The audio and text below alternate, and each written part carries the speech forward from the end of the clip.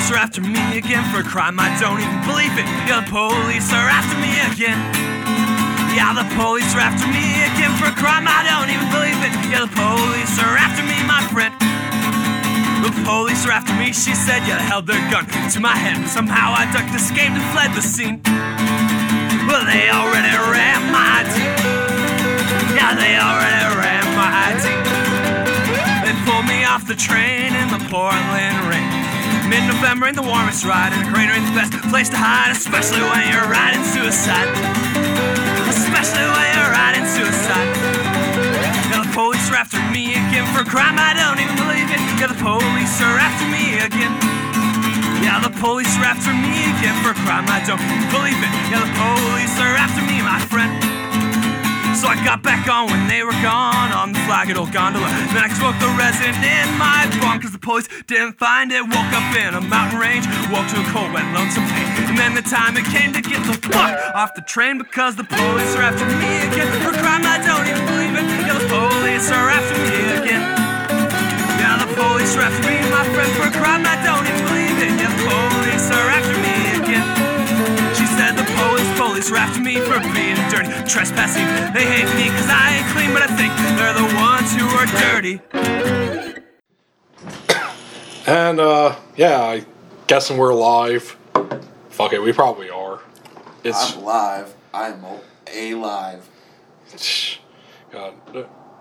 There's a song that I'm trying to think of where, I'm so alive for the very first time. Some shitty... Yeah, isn't that P.O.D.? Oh, God, it is. Yeah. It is, yeah. That Youth of the Nation are the two songs I remember from them. We are, Youth of the Nation. One thing I never got about them is that, I guess they were supposed to be like a Christian rock band, but whenever I listened to them, I never, really found those themes in their songs. So that was always confusing with them, for sure. Yeah. I think they just wanted the mass appeal to that, big block of an audience. That's what I always assumed. It's the same thing with Switchfoot or even MXPX. Yeah. It's at least with Switchfoot and POD, I can understand where maybe they got some themes that could be considered Christian. But then again, anything could be considered Christian if you add Jesus into it. Yeah, totally. Even just one mention of that dude. Yeah, basically they weren't going a creed route or anything. Right. Where they also put the imagery in there. God, let's introduce this podcast. Welcome everyone to the Garret Schuelke podcast, episode 11, I believe, season 2 of the podcast. Season 2. Yep. New year, new theme song. If I still have it on my computer, I'll have to download it again. New theme song. I want to say new us, but we're still the same fuck-ups as ever. I'm actually thinking about changing my legal name to Scott Stapp in light of our last 5 minutes of conversation. Dude, you'd probably be more financially successful than the current Scott Stapp. I swear I saw Scott Stapp on a billboard. Didn't it say Scott Stapp of Creed at some casino or something? Yeah, he still performs. And it's a billboard with him doing his Jim Morrison impression. Just yeah. Well, he's a bit more of a old sad looking man at this point, isn't he? Too. Well, yeah. Last thing I really remember from him was I don't know. He was either drunk or on drugs or mental breakdown. He created his own prison. I guess so, but still, it's a very tragic. Oh, I see what you did there. Oh, God. But anyway, it was a bad video. It showed him begging for help. He's complaining that I've been having to stay in the Holiday Inn. That's your problem? You have to stay in the fucking Holiday Inn? Oh, poor celebrity. Oh, God. Okay. Yeah, I'm not going to change my name to Scott Stapp. I'm definitely the only Zach Elmblad. For now, anyway. For now, yeah. Until I sire another. Or, someone else comes in here who's also named Zach Elmblad. Never happened. And you begin, some comedic rivalry. Earth would spontaneously combust. Oh, no, it's all good. You guys will hate each other, but then something will come in that'll unite you two. Yeah, he'll spell his name with a K. Yeah, exactly. Yeah. Okay. So welcome to the podcast, people. I am Garret Schuelke. You know who I am. I named my podcast after myself because fuck it. And with me as the first guest of the second season, he is my editor. He's a good friend of mine. And technically, you're the second guest of this show ever. Yeah? Yeah, if we really want to stick to chronological order here. Yeah, you did one in Alpena. Yeah, the very first one, Chris's and Alpena's with Adam Stroshine. And Alpenas, I forgot about that. A-Town, Alpenas, various names from my hometown of Alpena, Michigan. Anyway, it's Zach Elmblad. Welcome back on here, Zach. Happy to be here in my own office. Yep. As always, too, we are at the Elmblad Media Group Studios at the Park Trade Center, where Zach has been kind enough to let me record. Mm-hmm. Probably in part because he does work on my books and I pay him money. I'm sure if I was just some random dude wanting to come in, Mr. Elmblad, can I please do your podcast in your office? No, I can't pay you. I would totally do people's podcasts. I don't know. I'm frankly surprised I haven't been asked. I guess I just don't really directly know people that are doing active podcasts, but I mean, I've been involved with the format since 2007 and had my own podcast for a while, which we'll leave it that. We'll leave it with the period at the end of its sentence. Which you can all find on the Elmblad Media Group's YouTube channel.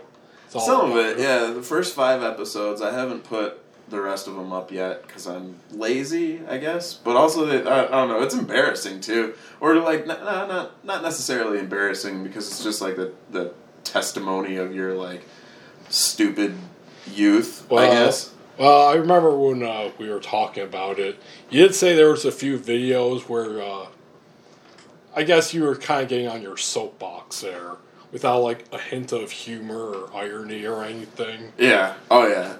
There's a lot of that. There's a lot of like mid-20s Zach pontificating. There's a lot of that. There's a lot of like me and Kenny arguing about whatever. Whatever. The podcast was called The New Scum Fix because my first company that I formed was called The New Scum Productions.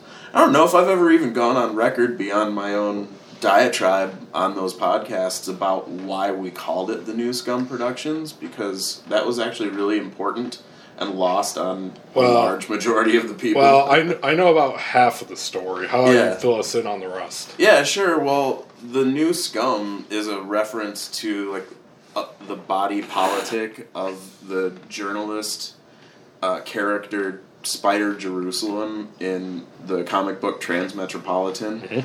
Mm-hmm. And I was really, really into that comic book. And I dug it as well. Yeah, man, it's good. It's a great book. Well illustrated, well written. It didn't go on forever. It had a great, clever ending.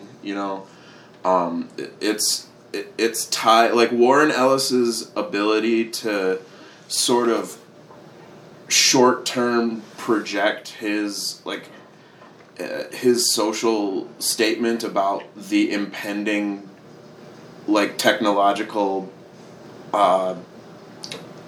revolution, I guess, sure. That was happening in the early 90s when he began writing that book, and it's like based on this kind of like futuristic interpretation of Hunter S. Thompson's lifestyle more than his writing style. And like basically like a futurized Raoul Duke. Yeah, totally. Yeah, I mean he's like injecting various drugs into his eyeballs, and like all the imagery is like there's like rampant cannibalism and inter-alien species erotica and like millions of different religions and like the way that he just explores the world in that comic book series, just it made me think a lot about like building a futuristic kind of like cyberpunk community of artists, basically, like, you know, what you would do when you're trying to formulate your creative direction, at least in my experience, is to kind of coalesce your ideas or find some kind of lens to give people to interpret what you're saying through. And that's how I really came on the New Scum idea, because I wanted it to be like kind of the New Scum was referred to by the president in the comic book as like the like lower socioeconomic classes and like the ne'er-do-wells and like the people who couldn't get their shit together and the ones that didn't live in the sky rises in the city and like didn't have access to the high level technological sophistication that the rest of society had, and they were just kind of these downtrodden people, and they were bulldozing their homes and kicking them out and all sorts of stuff. And it was, you know, it reminiscent of like transgender communities and like religious secular or not secular, sectarian religious movements and things like that, where like it was just kind of a platform to be like the people that society forgot and left behind. Like, we're gonna be like, I wanted to champion that element of the future as I saw it. And that's a little heady, you know, to try to explain to people. So I called the New Scum is really my production company at this point. So like that's what I publish music through, in my own personal books I publish through the New Scum, and it's, you know, it's still maintained in the county clerk's office, and like it's still a business, and I still have a checking account for it and stuff. But, but most of these days you go under Elmblad Media. Exactly, and I was able to garner a lot more success for myself as an adult human using the name Elmblad Media Group as opposed to the New Scum, because like, first of all, people don't like the word scum, and no matter how hard I try to like tell them, well, it's, you know, like take a subjective interpretation of that. Yeah, it'd be like art hop, and then someone would be like, New Scum. Yeah. And then you just get on your actually yeah, put up exactly. your glasses. Well, and a lot of people thought, because since we talked politics a lot, and that's kind of where we were trying to put the media, a lot of people thought it was the news cum, and I just was like, God damn it, man, like, why does everybody have to take a sexual angle or like a sexual interpretation of this? I'm like, it's the New Scum. Stop. I forget what the logo looked like for it, but was it one of those logos where like the words were kind of like bubbled and smashed together? No, it's my tattoo here. Yes, I'm currently looking at Zach Elmblad's tattoos. Yeah, it's a Mercury sigil with a stylized, my initials arranged in a stylized way to be reminiscent. It kind of looks like glyph. NE there. It's Z. Z is in the middle with a stripe through it.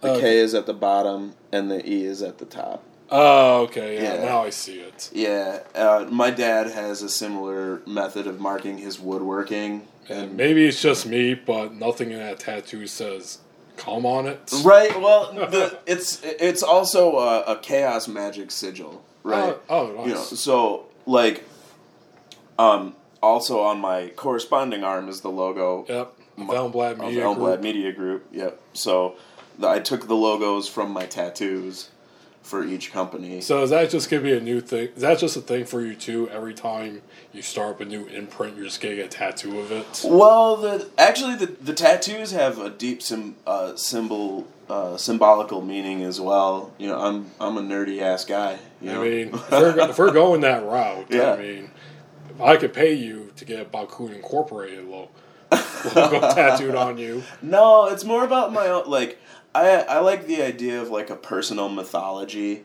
and like, you know, you and I have touched on this in our conversations on the podcast in the past about like mystical experience and mushroom trips and like visionary thinking, not like Steve Jobs visionary thinking, but like visionary thinking, like sitting out in the woods. Yeah, actually, you know, and eating cactus. Actually trying to learn something new or having an adventure. Right. Exactly. Not I'm going to forsake all this well-known medical procedures, get rid of my cancer, and do this bullshit that will not kill me at all. Yeah, man. Well, yeah. I mean, I believe in doctors and medicine and science, but except vaccinations, we all know that. We all know that cause autism. They're full of mercury and lead. I'm pretty sure there's some strains that make you gay. That's also how they microchip us these days, man.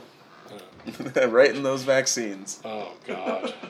But anyway, the tattoos are part of my personal mythology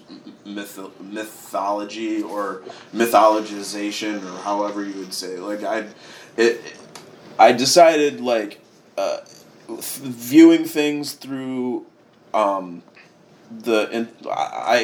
man, this is you know me and my convoluted explanations of shit, but I studied early on in my college career. The first time I went to college, I was studying comparative religion, so I was really interested in symbolism because I grew up Catholic, and I got really well, you know, I a lot of parts of that life I really like, and I think I really do carry forward into my life, maybe even unintentionally.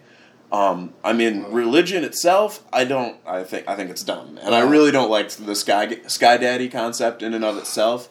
But like, there's this community aspect of religion that is slowly being replaced by, in my opinion, social media and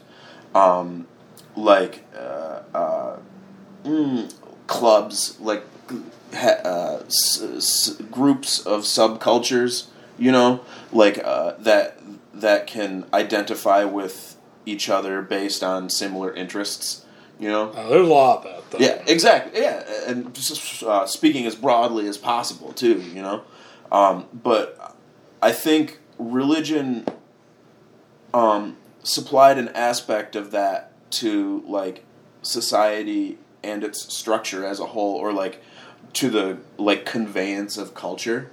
And so I got a bunch of resin incense. I got frankincense and myrrh over here and stuff. Like it's the symbolism of the Catholic Church that I really appreciate from an aesthetic, like an artist's point of view. Like I like the iconography. Grew up like I like stained glass windows, you know. I will say this: I got many a story about my time in Catholicism. It's not as bad as like a lot of our heroes had it, like Jack Kerouac, for example. Mm-hmm. You know, back then, because whenever people think Catholicism, they always think of like, you know, some like really strict boarding school. You're getting spanked. You're getting molested. All this horrible shit, which still does happen. Yeah, it does happen, and that's awful, dude. And I mean, I went through Catholic education for like second grade to the sophomore year of high school. I was in the Catholic education system. Dude, I lucked out big time because I got criticism of him too, but I have to thank my dad for that because my mom, devout Catholic, and unlike me, when she grew up Catholic, she like really legit liked it. Mm-hmm. You know, she had a great time. She like spent some time like a summer camp program up in Petoskey. They had like a convent there or some shit, where like they wore silly hats and shit. Yeah, she really liked it. And mitre, I think they call that. I'm not sure. I don't know. Habit. I think it's a habit. Is the HABET? Wait, the regular hats.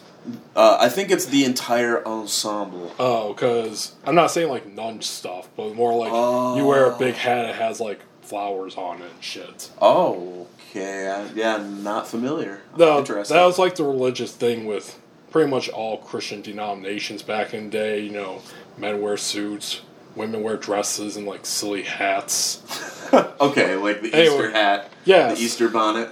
Yeah, pretty much. So anyway, she really liked it, and she wanted to raise her kids Catholic. Okay, legit, I guess. Here's the problem, though, is that my mom grew up poor. Then she married my dad and basically married into the working class / middle class. So she had money. Was one of the things she apparently wanted to do with that money? Send her kids to Catholic school. Which my dad immediately vetoed that. Right. For one, I think it's because he was raised Methodist. He's not religious at all. He's not outright anti-religious or, fuck God, God doesn't exist like I am. But he's not a religious dude. Plus, I think he wanted, like, my brother and I to grow up be big sports stars, the guys that, like, they make shitty MTV movies out of. So, and having them go to a Catholic school throughout their public education, not going to lead to that.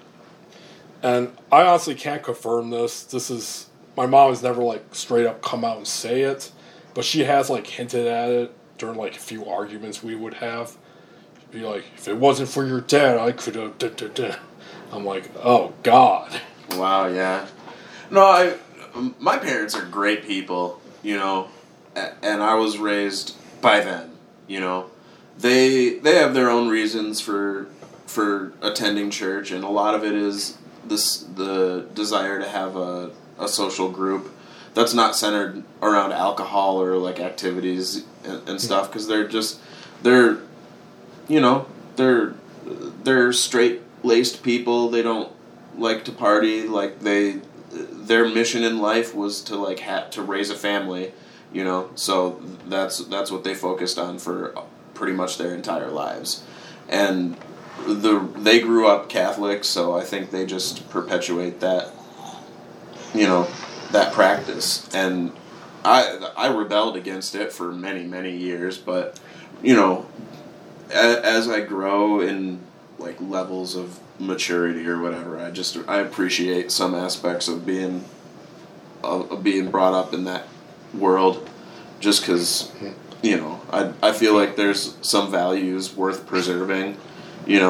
At least stated values, Our experiences were vastly different, though. Yeah, well, I mean, I am definitely not a Catholic, Well, I mean, according to them, I am still, because I got that smelly shit smeared on my forehead by the bishop. Smells so good. Chrism. Chrism. Are we recording? Yeah, we're recording. Just kidding. You want to join us? No. Everyone, KC in the background, he might join us. Kenton doesn't like to be surveilled. Well, as I don't know Eminem... who that is. Well, I gotta use the all caps name on the recording. As the great Michigan rapper Eminem once said, peer pressure will always win whenever you try and fight it. Anyway, if I had to, like, really define my experience with Catholicism, whether it's through church or through the, catechism, I think it's called, the schooling aspect. Yeah. You see, it wasn't so much, well, it was a form of schooling, but it was more so you would apparently grow up into the faith, and then, you can have,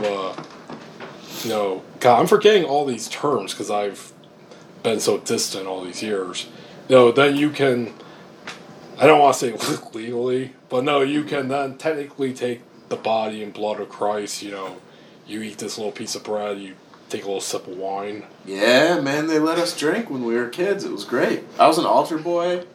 Oh, I'm God. sure there's like a religious statute of limitations, right? Because I definitely drank that wine. It was good.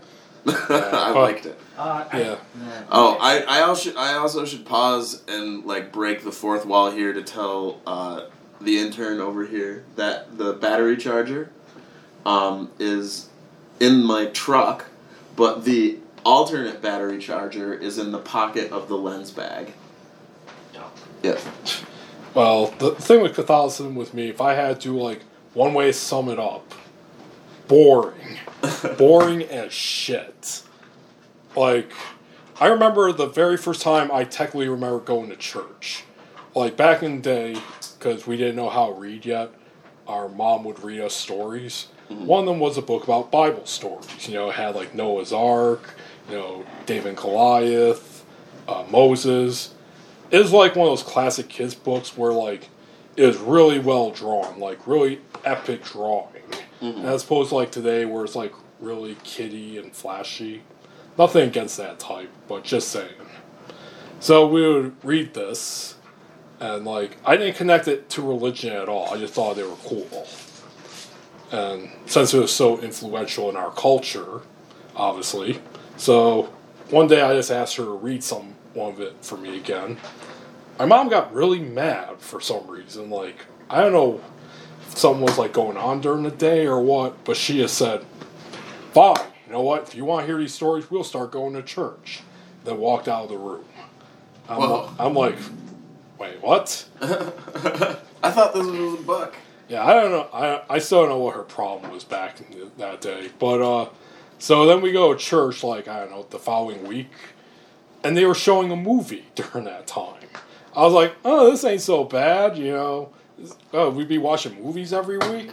I was like, wow, this movie's really boring as shit, but at least it's a movie. I was kind of relating it to, like, school, how sometimes we show movies. Right. After that, though, yeah. It's just you sitting there listening to one person speak, then another person, then blah, blah, blah. And we were little kids, so it's like we wanted to be out playing on a Sunday, so we're hearing this guy in a robe speak from a book that we've never heard of before. Mm-hmm. It actually worked a little bit because my mom finally realized that she allowed us to bring in like comics and magazines with us. We could just sit there and read the whole time.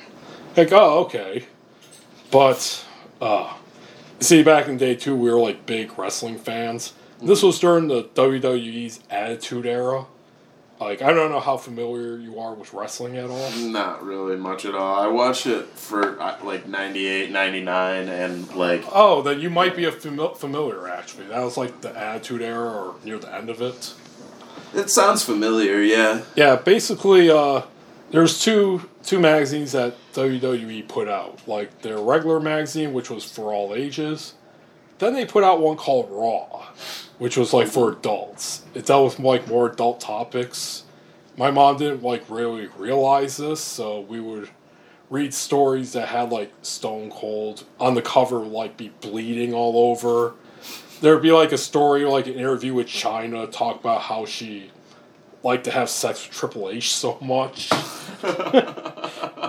Anyway, so we would have, like... Isn't she dead? Oh, yeah, she's long dead. R.I.P. China. I remember China. Me too. I remember China. Yeah, she has such a lot of them from that era dead. And yeah, they're all slowly dying. Mankind. Mick Foley, he's still around. Man, China had the best clit ever. I'll tell you about that later. But anyway, so when like we would read these magazines like during like the parts we had to sit down, then we would stand up and do the prayers and songs and all that shit.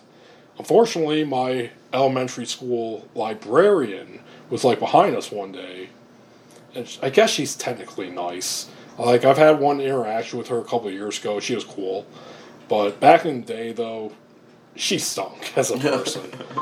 And furthermore, she was also her dress style, her hairstyle, her dressing. She kind of looked like a librarian from the Addams Family show, if I had to describe that. Anyway, she was very offended by these covers. Like I said, one of them featured Stone Cold Steve Austin bleeding profusely on the cover from a chair shot. She decided to first talk to my mom, then talk to me and my brother about it. Lecturing on us about, Jesus doesn't like that, you need to pay attention. Oh, I know it. Which, by the way, you know how there's always these controversies about, like, public schools, like what you can or cannot teach? Are my children being brainwashed? Blah, blah, blah. Religious controversies, you're always hearing that. Wait, is there a possibility that they're not being brainwashed in school? Okay, that's too broad of a topic there, Jones. No, what I'm saying is that, especially in today's climate, shit would be going down if if a member of your public school staff went on to lecture you and your child about how to properly worship or what conveys a religion, shit would go down. But in Alpena in the late 90s, early 2000s, perfectly fine.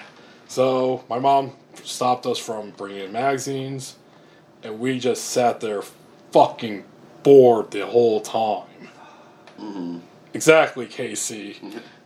If folks, you didn't hear it, but Casey just let out the perfect fuck. And then, of course, I did like the catechism stuff, which was boring as shit too. It was basically schooling.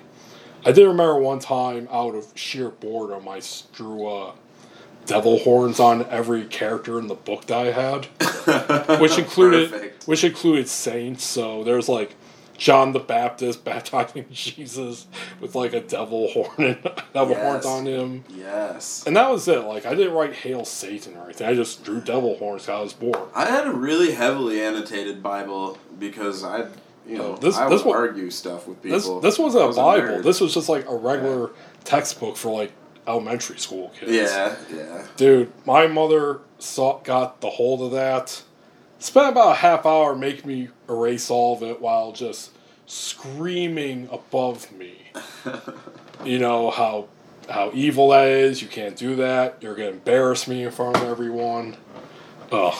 The only like childhood standout memory I have of like someone really like leaning in on the indoctrination garbage was like they have this thing called Vacation Bible School, which is like for kids like a week in the summertime. You go to church and they have activities that are supposed to somehow like illustrate concepts in the Bible, right?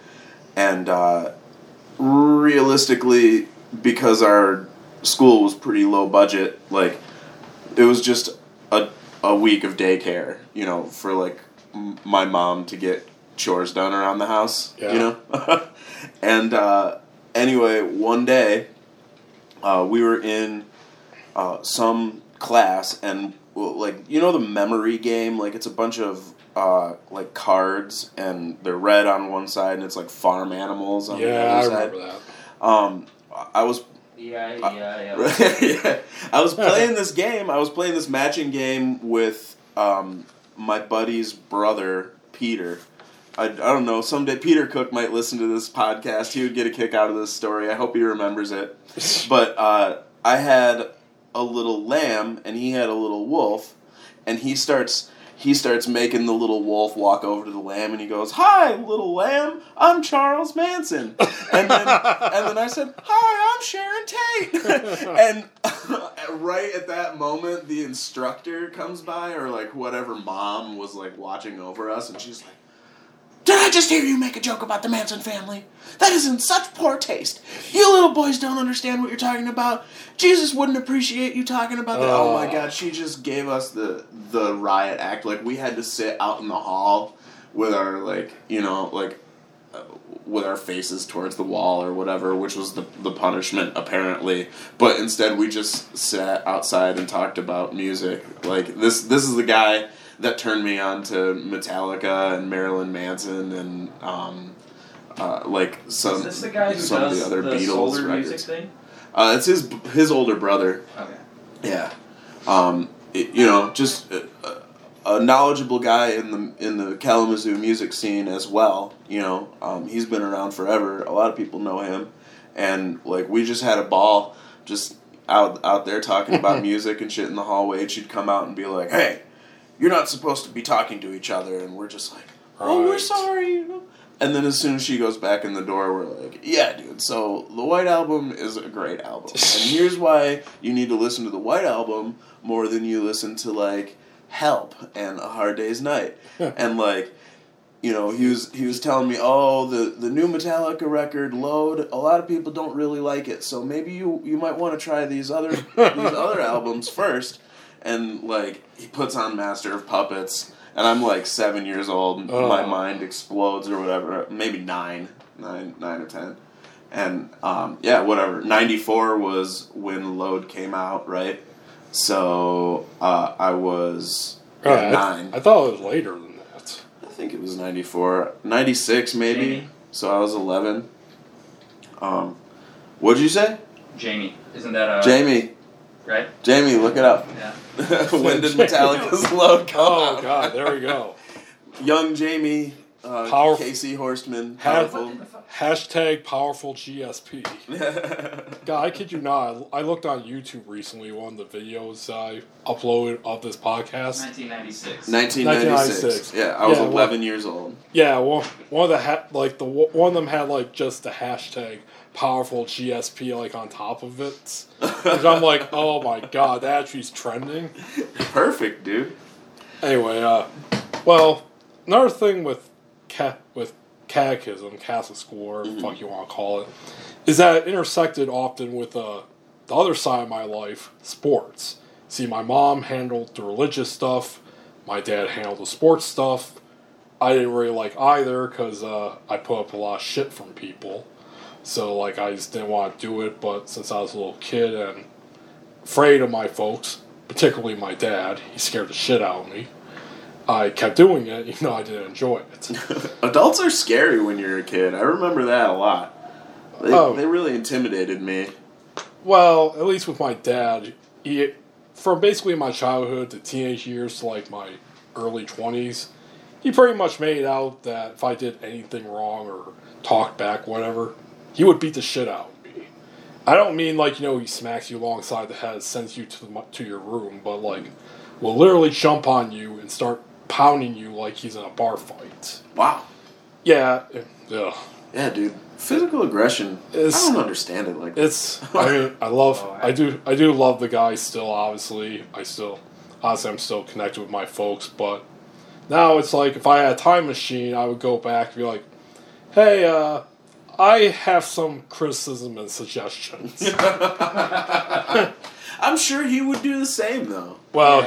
He would probably then try to beat the shit out of 3-year-old me if that happened. Like, who the fuck are you? Oh, that's hilarious. Why are you in my house? I don't know. Like to wrap up the tangent, I guess the tattoos are, like I said, part of personal mythology. So it was It's an actualization thing. Like when they get color, they start out as black and white tattoos, and when they get color, that means that I've achieved the thing that I was. Yep. It's coming into the new year, season 2 of this podcast. I'm glad we're keeping the free-flowing, rambling, fucking babbling bullshit aspect of this podcast going. Yep, I'm good at a rambling and convoluted conversation. I'm really good at that. To finish up my tangent, basically I crossed over with the sports section a lot and general school. Mm-hmm. So that means I have put up with a lot of quote-unquote bullies at the time. Like, there's been a few days like I got into a fight at school with some of them. And then I would go to catechism later that night, and they would be there too. And I would almost get into a fight with them there. Be like round 2 at church. One of them I did get into a fight with at like the bathroom there. I don't think either of us ever got into trouble for it either, even though I think I like nearly smashed his head into the toilet. Wow. It was we for some reason neither of us really adhered to the no snitch rule. And they didn't see and apparently none of the grown-ups saw any blood or bruises or anything. Mm-hmm. So yeah, I got other stories, but we could save those for later when we inevitably do more fuck religion conversations. Yeah, I'm usually game for one of those types of conversations. To finish up on the new scum, this is the part of it that I do remember is that apparently you came across someone else using the new scum. Oh yeah, and you threatened to sue them. Oh yeah, I was a jackass. Adam, I think his name was Adam Horowitz is his last name. Daniel Horowitz. That's it. Yeah. Holla, Adam. Yeah. Well, no, he's cool. We still follow each other on Facebook and stuff. He's a world traveler. He was a video game writer for a long time, and man, he made a really good point. And this is one of the first times that I had to eat crow as a business person too, because he had made a publication for his his college newspaper. Like, he made a column or whatever, some type of journalism thing, and he wanted to call it the New Scum. So I was like Googling myself because I'm a jackass. Ego surfing. Right, yeah. And I came across this other New Scum, and so I sent him an email, and I'm like, listen here, asshole. Like, this is my fucking idea. Wait, I'm blah, blah, blah. How old were you at this time? 23, How old was 24, 19, you know? Okay, Yeah. he's legally an adult. Yes, definitely legally an adult. Well, it was a college newspaper. So. Oh, okay. I was about to say, if you're like, I don't know, writing a 15-year-old high schooler, that. Right. He Yeah, would have. yeah, I would have. Yeah, definitely. No, I was all fired up, you know, and I was like, hopefully we can come to some type of compromise about, you know, copyright, blah, blah, blah, blah, blah. You know, I'd hate to get the lawyers involved. And he responds, I'll remember this forever, he responds to me like, no need to get the lawyers involved, bro, like, it's just a college magazine. And like, and also, I think it's kind of like detracts from the purpose of using that name. Like, if you want to be talking about the New Scum, then you know, this is about building a community and like other degenerates like linking together and stuff. And I was like, I wrote back immediately like, I'm like, dude, I was way too drunk and stupid. Like, I've smoked enough cigarettes now since I think I've calmed down, and you're absolutely right. Like, you're awesome. I'd love to submit an article to your publication. Like, I'd love to work together. I friended him on Facebook and stuff. Be completely honest.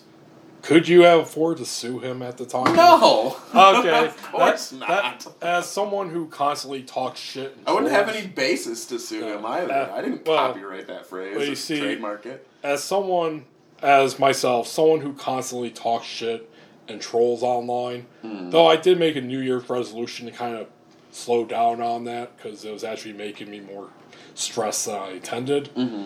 And that means I have gotten many a time personal messages and comments claiming that someone's going to sue me for like a bad name I called them. Or if I have like proof of like something like I have a screenshot of them sexually harassing someone. Right. Then they threaten to sue me for calling them out on it. There's one thing I have learned through that. Don't threaten to sue people if you can't afford it. Because every single person that has threatened me with a lawsuit in that are broke as shit. Yeah. I'm not in the business of suing anybody anytime soon. I got no reason to. I wouldn't have sued him either. Like, I was being stupid. I wanted to be aggressive. I wanted to lay claim to my idea, to my, like, what I had perceived as, like, my work towards my own intellectual property. But, like, obviously it's not my intellectual property. It's the intellectual property of Warren Ellis.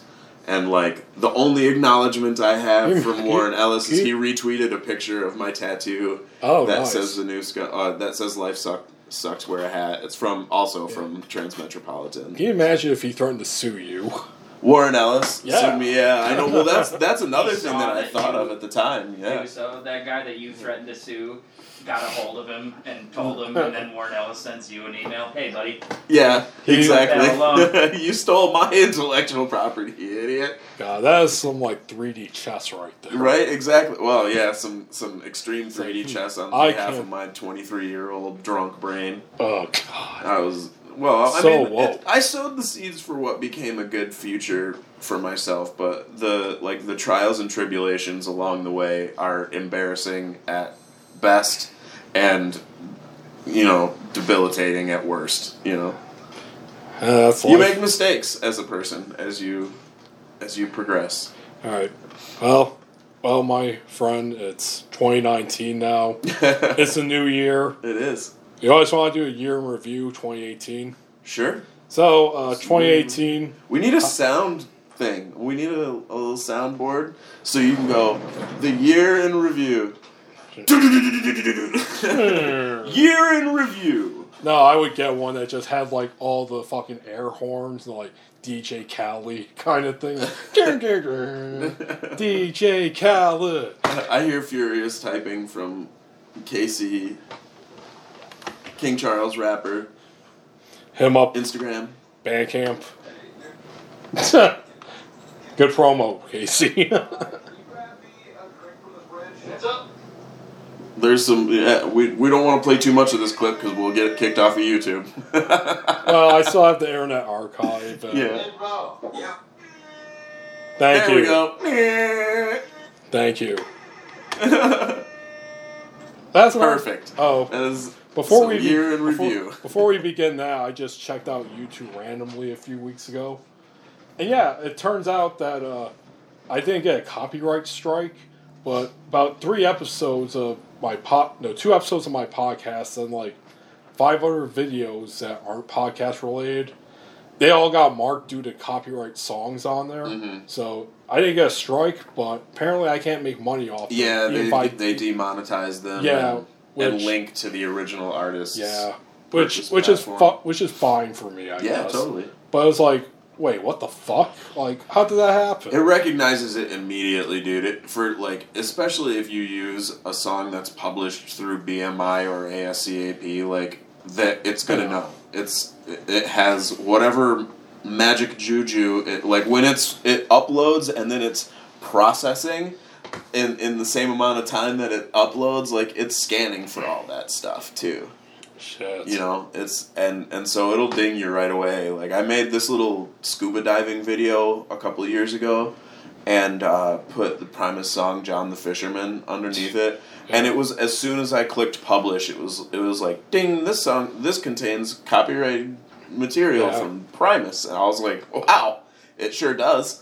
And then I clicked all the buttons to make it cool, and everything was cool. But it knows right away. Yeah, that's why, for the podcast, I get a lot of songs from people around here in Kalamazoo, Grand Rapids, Traverse City, Chicago, even some in Canada. Mm-hmm. Basically, I find indie artists that are just like Bandcamp and that. Yeah. Because if I go anywhere else, or even if it's someone they sell their shit on Amazon, I'm probably going to get paid. Mm-hmm. So that's another reason why I'm so indie. So if I do want to make money off this, I get it. Yeah. Yeah.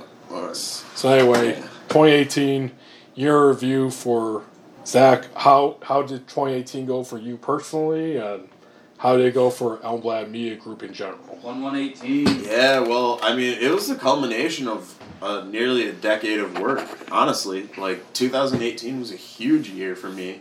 It was the most financially successful year for me since my late teens, because I worked for a big-ass company when I was 18, 19, and I made $35,000,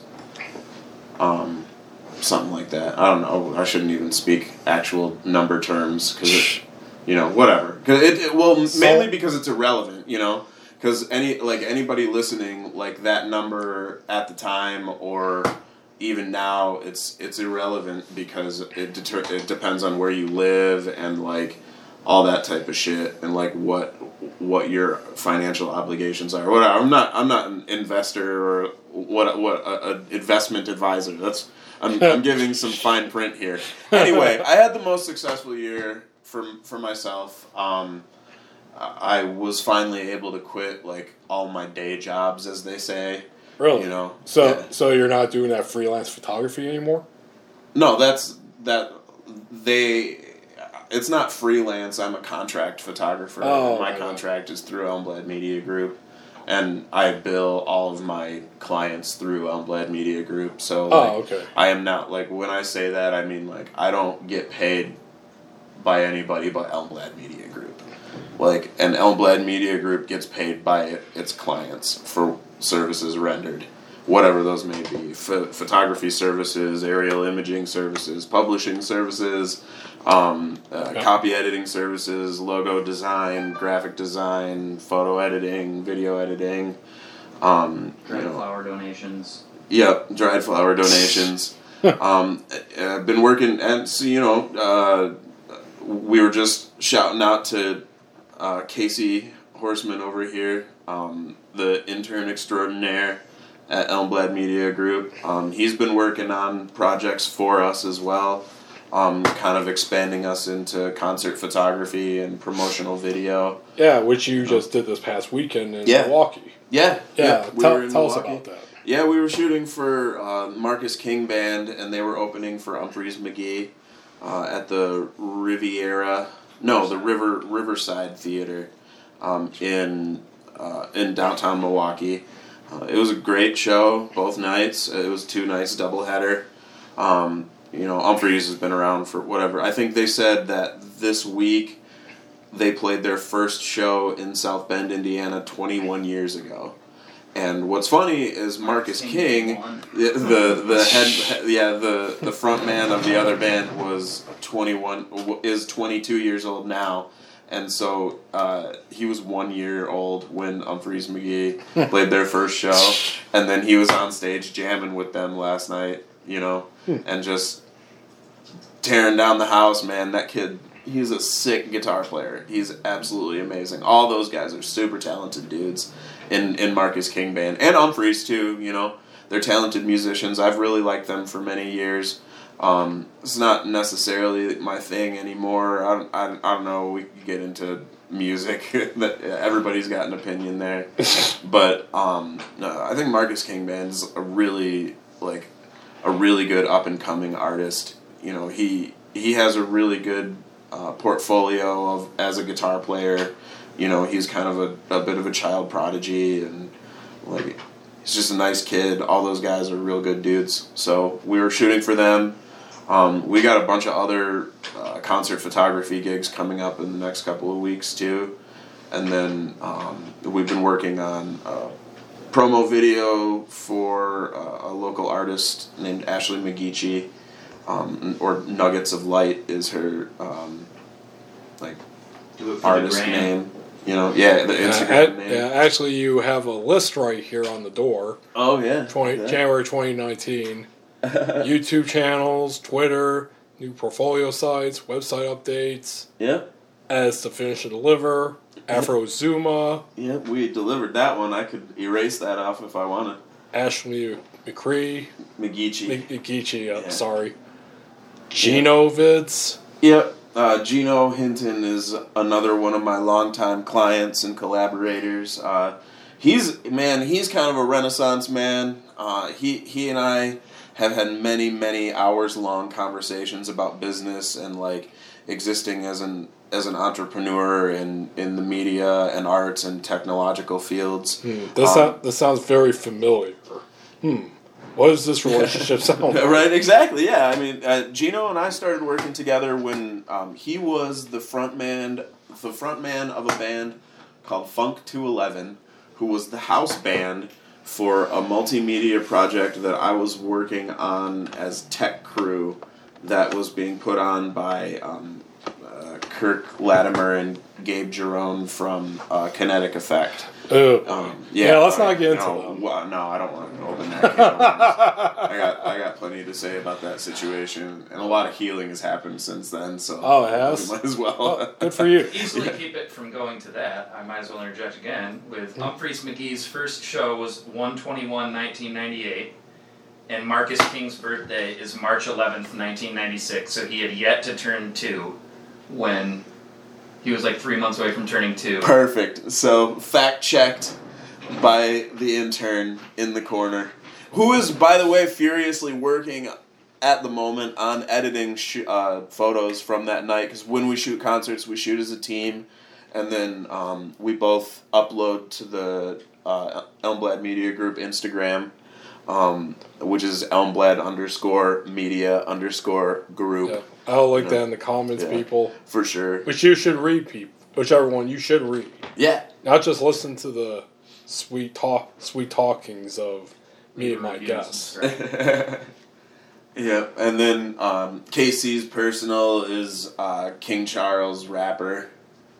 Mine is at Zach Elmblad. Same with my Twitter and Facebook. It's all just my name. Now, while we're on this promo here, let's talk about On It. I love using On It. It makes me smart. And did I mention Blue Apron? Because Right.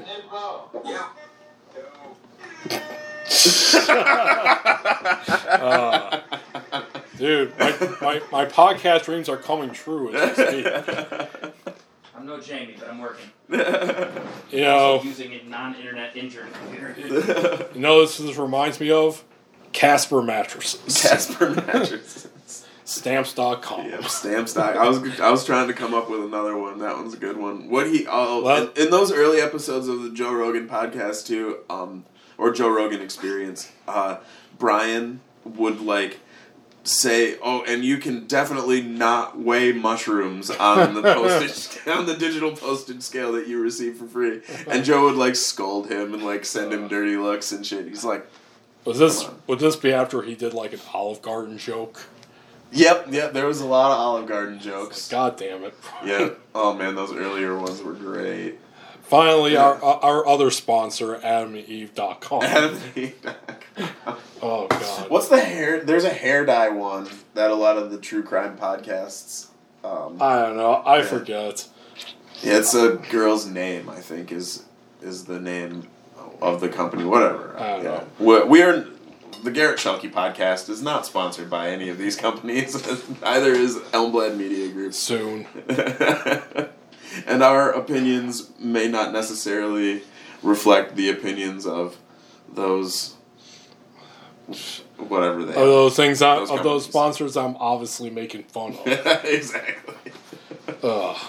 So anyway, let's go back to how awesome 2018 was. Yeah, it was a successful year for me, man. My real estate photography career is booming. I was able to expand into drone flights. I got my FAA Part 107 SUAS certification to be a remote pilot, so a drone pilot. That has worked out well. The photography stuff is just cooking right along. Like I said, we're doing the concert photography. I've had a couple more product photography shoots. Just things continue. Still working the plan, as they say.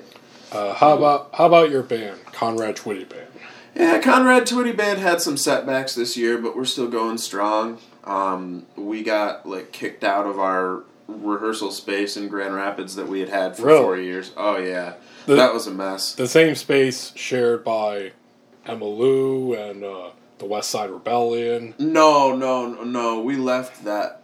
I don't think Emma Lou rehearses at the same place as West Side Rebellion. Oh, my bad. But I think West Side Rebellion had moved out of the room that we were in or the area that we were in. But that was like an interim space that we were in. Like we had a storage unit for 4 years. Oh yeah, you told me this story. Yeah, and they kicked us out. The new owners kicked us out. You're very angry about that. Yeah, I was not. Well, it was a perfect setup. It was a perfect amount of space. Over the years we had kind of gotten it all set up. All of my PA gear was up there and set up, and everything was rigged to record everything. We recorded every practice, multi-tracked, 16 tracks, and it was a great rehearsal space. And having to disassemble it was not fun, and it's going to be a long time before we get a place set up like that again, because it took us 4 years to get to that point. So that was a major setback, but we're writing another record right now about Great Lakes shipwrecks, and then we have a couple more vocal sessions for channeling your inner Gordon Lightfoot. Yep, we are. Yeah, it's heavily influenced by the lyrical content of the tune "The Wreck of the Edmund Fitzgerald." Gotta tell the whole story in some way. I don't know. I like our new music. Obviously every artist's newest stuff is what they like the most. So that goes without saying. But we've all grown a lot as musicians, playing together for almost 5 years now. Actually, almost 6 years now, because it would have been late 2013. I think we started playing together. Maybe 2014. It's hard to parse the timeline these days. But yeah, we've been together for years. That's going well. We had a side project going for a while that we had to put on hiatus, also because of getting kicked out of the rehearsal space. That was the Enola Gray. that would have been me and DJ Wirt from Conrad Twitty Band and Travis Smith, the drummer from Pieces of Eight. And it was like politically themed noise music. I played guitar and did samples. DJ played bass and did samples and noises. And we all kind of sang and shouted and stuff. But we didn't have much of a chance to really get... we only had like 6 or 8 practices before we got kicked out of that place. So we didn't have much of a chance to really put any material together. But we'll... it's only on hiatus. We'll get it back together at some point here. And our record, like I was saying, is almost done. We've been working on that for like 2.5 years. It's been a struggle. The guy who is producing it, Jupiter Jones, ended up having like a hip replacement, and he's like in the process of building out his studio, and there's been just endless complications with scheduling and stuff. Jupiter Jones. That's Jupiter Jones, yeah. Mark. I'm sorry, Mr. Jones, but for some... What up? Oh, nothing. He's going on a another shoot question. here, yeah. I'm going to shoot for the new video game bar in town, LFG. Oh, I heard about that. Yeah. I gotta check it out. Yeah, LFG's Smash cool. Brothers tournament today if you want to go, Garrett. Oh, what? After you're done. It doesn't start till 6, so... Huh, maybe. I'll think about it while we're podcasting. Elmblad Media has now used the photo. If you go to their Facebook page, their cover photo may or may not have been taken by me. Definitely was taken by him. Anyway, my joke was, whenever I hear Jupiter now, I think of that song by Train, Drops of Jupiter. In her hair. So I apologize, Jupiter Jones. Yeah, he was one of the lead engineers at River City Studios in Grand Rapids for like 20 years. He's a recording arts instructor at some college that I don't remember the name of that's up there. That's not Grand Valley. I mean, he's an accomplished producer and a musician in his own right. And we've had a lot of setbacks, but we're finishing that record up. Moonrise Over Uranus is the name of the record. For shizzle. Yeah. It's a good tune, a good title track, and it's all like outer space themed and here's a question I want to ask. Yeah. The state of the actual Conway Twitty has never contacted you guys, have they? No, we have no association with the country music icon Conway Twitty. Aside from no association whatsoever. Aside from the very closely aligned name, and did you use some side photo of him on your first album? Well, no. I mean, the imagery is, it's there. Just mainly because of associations made by fans and third parties. But such as myself. No, the name of the band actually, the DJ came up with it because it's his senile grandmother or something used to ask him to play that Conrad Twitty when he would go visit her, and he was taking care of her or whatever. What do you need, Grandma? Play that Conrad Twitty. So that's why we're naming the Conrad Twitty Band. Play that Conrad Twitty. Yeah. Well, I mean... I'm really hoping this mic's catching that. I think it would. We'll see. Okay, we'll find out. I hope your band, besides generally being awesome, I really hope you do at least one cover for the lulz. One Conway Twitty cover. Yeah. Conway Twitty by the Conrad Twitty. I don't know. We might. I think if we chose any, it would be I See the Want To in Your Eyes. That is definitely the most cringe-worthy Conway Twitty song. And I suggest that anybody listening to this podcast look that song up on YouTube. I See the Want To in Your Eyes by Conway Twitty if you want to be disgusted. Wait, what? I think I may have heard about this. Why is it disgusting? It's a very, very rape-implying song. Like, it's definitely worse than Baby It's Cold Outside. Definitely worse. Or Blurred Lines or anything like that. Yeah, dude. Yeah, it's very, very, like, it's bad. And plus, the entire time he's making direct, squeamish eye contact with the camera, and it's just very disconcerting. And I for the comedic relief, I suggest that you follow up with that. Alright. I'll post that video. Yeah, outro music. I see the want to in your eyes. Oh, God. Very creepy, man. Conway Twitty. Alright, well, I guess before I go about bragging, anything else you'd like to say about 2018? It is over. That is a statement I can make about 2018. It's very true. It's over. It's never going to come back. It set a precedent for continued success in 2019. Yeah, I don't know. I was involved with so much stuff, man. Like I made great headway in our group, the Alliance of Kalamazoo Artists. I gave a speech at the Kalamazoo Institute of Arts. Oh, how'd that go?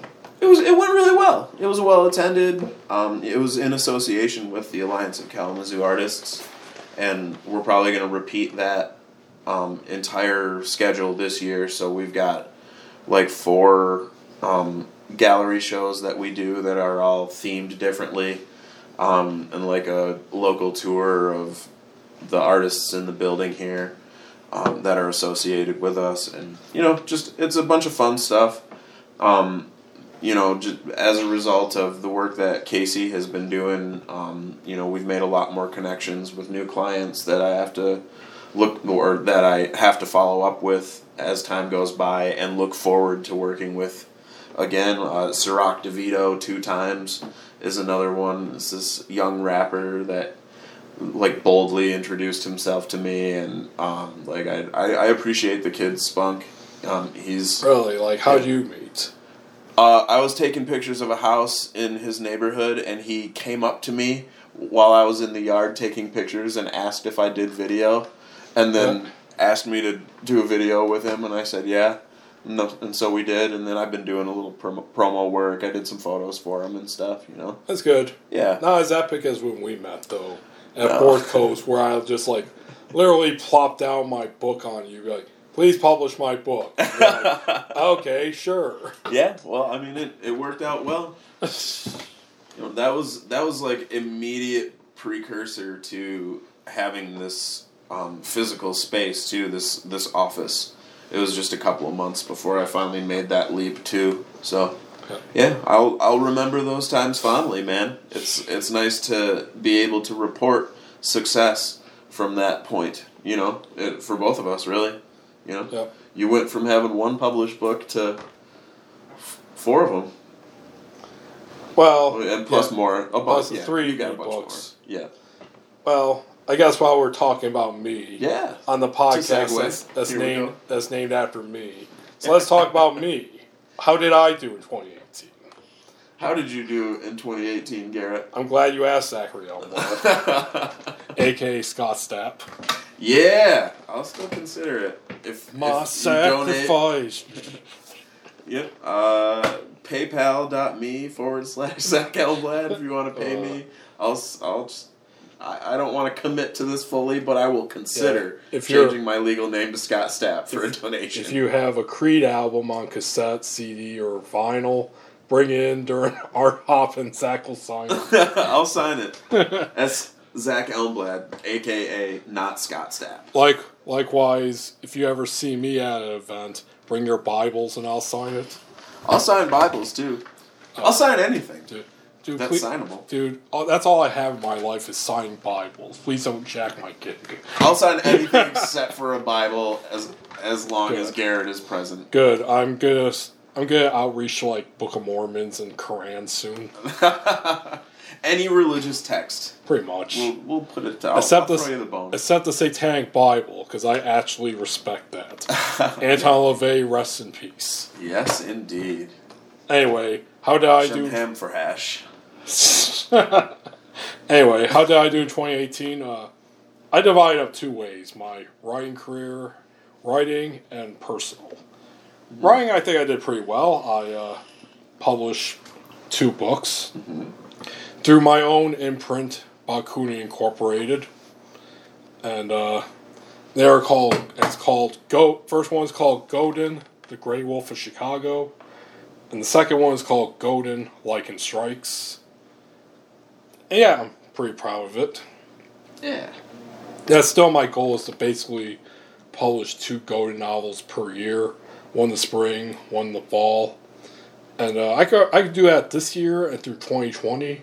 I'm not sure after that, because I can already tell the stories are going to become more longer and complicated. A lot more backstory, a lot more mythology. So I may be putting out 1 book, but it'll be vastly longer. They may, dare I say, be over 100 pages long. Because all my books, except for Hub Jamboree, which you published, are all below 100 pages. Like, let's see, since I have all the books right here. I want to guess. Okay. That one was 84 pages. Alright, Godin, the Grey Wolf of Chicago. Well, okay, there's a few more in the back here that weren't numbered, but 79. 79? Okay. Yep. Plus, like, title page and author bio page. Yeah, I would say, if I had to go about from the PDF, I would say about 90. Okay. Okay, there's that. And Lichen Strikes is actually very low. It's around like 50 pages. Yeah, something like that. Yeah, it's actually technically my first Godin story, so that's probably why it's so short compared to... In the Godin chronology, it's technically the second story. But we won't get into all that shit. Anamaki, my very first novel. Let's see, how many pages is that? 91. 91, just under. Oh, God. And the one I'm currently working on, which I'll hopefully send you next weekend, is currently at over 50 pages, but that's going to be before, editing and putting this shit and that shit into it. But if I had to take a guess, it's probably going to be the same page amount as Grey Wolf of Chicago. So if I had to take a gander guess. And Up Jamboree, the story collection, is a whopping 245 pages. Fuck yeah. Yeah. I should do a short story collection. I definitely have unpublished material that could belong into something like that, and I've been thinking about my releases upcoming too. So, I think you're really setting the precedent here with the 2 serial publications a year for the next couple of years in the schedule. I think that's good, man. Yeah. Well, aside from the books being longer, I have some other stuff that I want to get published. Sure, you're working on a novella, right? Technically, all my books are novellas or novelettes. Novelette. But at this point, it's just like, who gives a fuck is a novel? Right, yeah. It's for $5 on Amazon, you get there. Yeah, it's a book. It has pages. But, no, I got some other stuff in other genres I want to work on, so that might impede it. I don't know yet. It all depends on just, I guess my general writing habits, which I just don't have a steady one like a lot of writers do. You know how you're, like Jack Kerouac, for example, I always hear about his writing regiment, for better or for worse, and how it affected him. I really don't have that. Mine more depends on 2 factors: general inspiration, drive, etc., and my day job. Because there's been some days where, I could write more than others.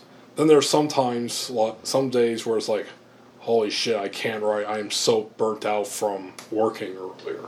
Yeah. It's hard, man. It's hard to make yourself write. I really appreciate the people that can, have the diligence to do it. They make themselves devote, a time of every day to writing and, you know, like, even the trope of, like, even if I only complete one sentence, like, it's still forward progress. Yeah, and there's a lot of pressure in writing, whether it's the indie writing community or just bullshit like in writing classes and that, of what you need to do, you know, how much you need to write, you know, when you gotta do it and all that.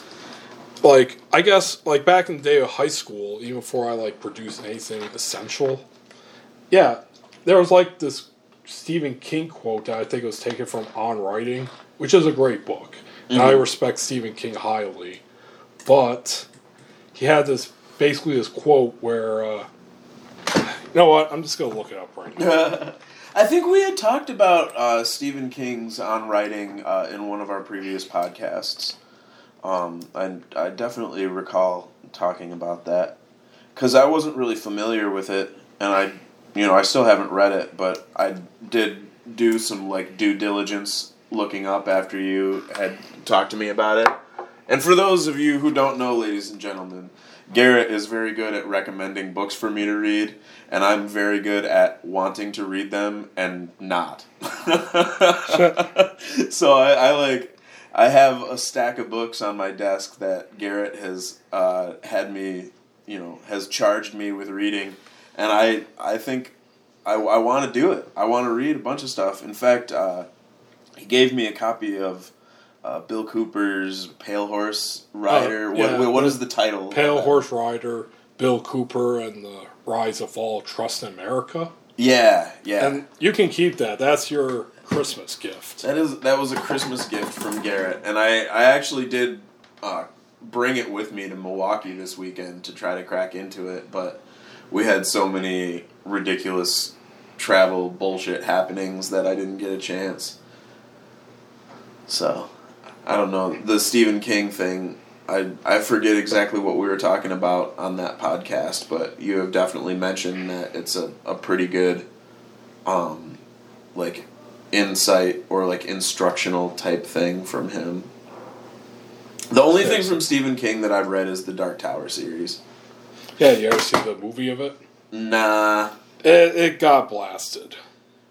I'm not surprised. I haven't watched that. I haven't watched the live-action Preacher remake, or I don't know. I don't watch any of the Marvel movies or anything. Boo. Yeah, because I'm a major nerd of that. Hell, I would say Spider-Man Enter the Spider-Verse is one of the best superhero movies of all time, and currently, like the last month, I've been going over in my head whether I preferred it more than The Dark Knight from the Nolan Batman films. I don't know. Anyway, I can't find that quote exactly, but basically it's Stephen King saying, like, if you don't write this amount, and if you don't amount of words per day, and if you don't read this many books per week, you will never be a good writer. Which scared the shit out of me when I was a teenager, because I took it literally. Luckily, I had my second cousin, Brian, when I told him that, how much it worried me, like, I'm not writing this much, I'm not reading this much, how will I ever be a good writer? He's like, who said that? Stephen King? Are you kidding me? Stephen King, of all people? Because, yeah, I like and respect Stephen King, but he has churned out a lot of garbage. He sure has. His hit rate is not 100%, that is for sure. Yeah, so, and even then, like, his big hits are still got some stuff in them where it's like, really? Like, yeah, dude, parts of the entire Dark Tower series, like especially the mid books and the last book, are just like eye-gougingly awful. Like, some of it is like really awesome, and it's captivating enough to bring you all the way through it. But like, oh god, some of them, man. I remember Wolves of the Calla was really, really difficult for me to get through. And whatever, the fourth one has something to do with a mystical ball. That was also excruciating at times. But the first 3 books of that series, man, I read those things in like a week and a half. I couldn't get enough of it. I loved it. My girlfriend at the time used to get so mad at me, dude. Like, I'd just stay up too late reading those books, and she'd get all pissed. Yeah, it took me a couple of years to finish them, though. I finished the 7th one like, the day before I left to go hiking on the Appalachian Trail. Because I wanted to finish it. I was like, I have to finish this story. I can't go hiking for a month and not be able to finish this story. Yeah. One thing Stephen King knows how to write, though, sex scenes. Oh, yeah? Oh, yes. No, Stephen King is the Netflix of sex scenes. Like, how could you beat that sex scene in It, where it's basically a teenage boy orgy in the sewers. Wow. In order for you to, like, not get scared by the clown, I guess.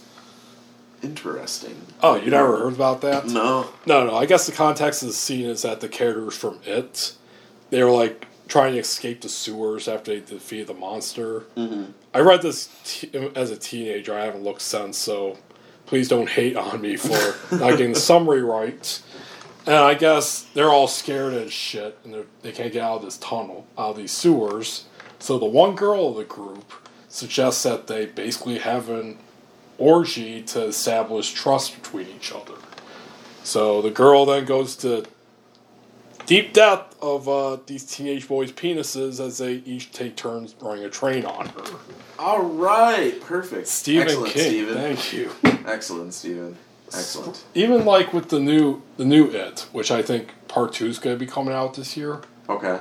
They still haven't adapted that to the movies. I can't imagine why. Yeah, big surprise there.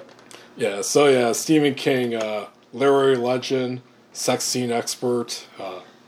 Yeah, but don't take his writing advice, especially if you got other shit going on in your life. Right. Anyway, You shouldn't compare yourself to other people in any artistic endeavor. Yeah, that was one of my major problems as a writer. Speak it at the very beginning for a couple of years. Actually, was I spent way too much of my time comparing myself to other more famous ones. We all do. Yeah, well, to the point that I was just fucking miserable. Because I didn't feel like I was living up to that ideal or anything like that. Like, how can I not? I'm trying to live up to Hemingway here. Yeah. And it's like, really? Yeah. But it took me a while to, like, get over it. Right, exactly. Well, I always like that historical story about Julius Caesar after conquering Gaul, like, weeping at the feet of the statue of Alexander the Great because it took him, like, way longer to conquer way less than Alexander the Great. It's the same story, the same trope throughout thousands of years, man. Like, if you start trying to compare yourself to the greats in your field, it's very easy to discourage yourself because, like, they're people you look up to, so you hold them in esteem anyway. And then, like, in many ways, like, you see them as the ideal, and you can never do anything but chase an ideal, you know? So it just becomes this self-perpetuating, anxiety-ridden disaster of wondering if you're good enough, and it sucks. And everybody goes through that shit. It sucks. Yep, absolutely. And if I didn't get over that, I wouldn't have got these 2 books that I put out these past year. Right. It would have happened. But yeah, so I put out those 2 books. And, let's see. I did put out a spoken word album. That's right. Yeah, it's called, it's an EP technically, called Live in Chicago. Because excuse me, I'm broken here. Live feed. Ugh. Shakespeare's pulled pork. Ooh. No, it's that good. Since the Metro closed up, it's now the best pulled pork here in Kalamazoo, I think. Fair enough. Yeah, but so yeah, put out a CP called Live in Chicago because in June 2017, I get 2.5 weeks off work now. So these past 2 years, I would go on week-long vacations. And my first year, 2017, I went to Chicago, my favorite city of all time, pretty much. During that whole time, among other things, I read poetry at various readings, open mics, etc., and I recorded, and specifically with the same Sony voice recorder that I'm recording this podcast on now, and all previous podcasts. And yeah, it's a free one. You can download it off the Internet Archive and Bandcamp, stream on YouTube. I saw you made a post recently, probably over this weekend, about the favorite guest on the Garret Schuelke podcast. Yeah, I did that last night. And I'm going to make a public statement that I have to vote for John Withey over myself. So far, Andy Argo is leading that. Is he? I got to vote. I'll vote right now. I'm going to vote live. Dude, I am so fucking pissed on that because I want to create an actual poll. Right. You can only do 2 unless it's like a group poll. So it's like the government. I guess so, yeah. So I had to do the whole thing like for this guy, haha for this guy. Which one was I? Sad face? No, you were the like. I was the like. No, the sad face is for Adam Stroshine, and I'm pretty sure he appreciates that. Holla at him. Alright, I gotta find it. I gotta surf through all of Garrett's dank memes. So many. I will not engage in those stupid fucking Shaggy memes, so I'm not doing that. There's only one that I like so far, and it has like... One of them is like they're taking still shots from like interviews with the cast members of the Scooby-Doo movies. Mm-hmm. And they're just putting all these fake quotes on them. One of them was like Fred apparently saying, I guess like... Yeah, I can't tell you how shocked we were when one day Shaggy came on set and said that he killed God. There was another one with Daphne claiming like she had to get 10 abortions because Shaggy's gays would impregnate her with mutant babies all the time. And she couldn't stop it no matter what she put on her eyes to block contact with him. That was a good one. Yeah, as you see, John voted for himself, which I will only allow that if John agrees to come back on here at least once this year. Yeah, we want to see John again, for sure. John, come back. I know you're in Kalamazoo. We love you, John. Please come back. Give me good content. Yeah, I want to see John Withey back. You should try to get everybody that'll come back.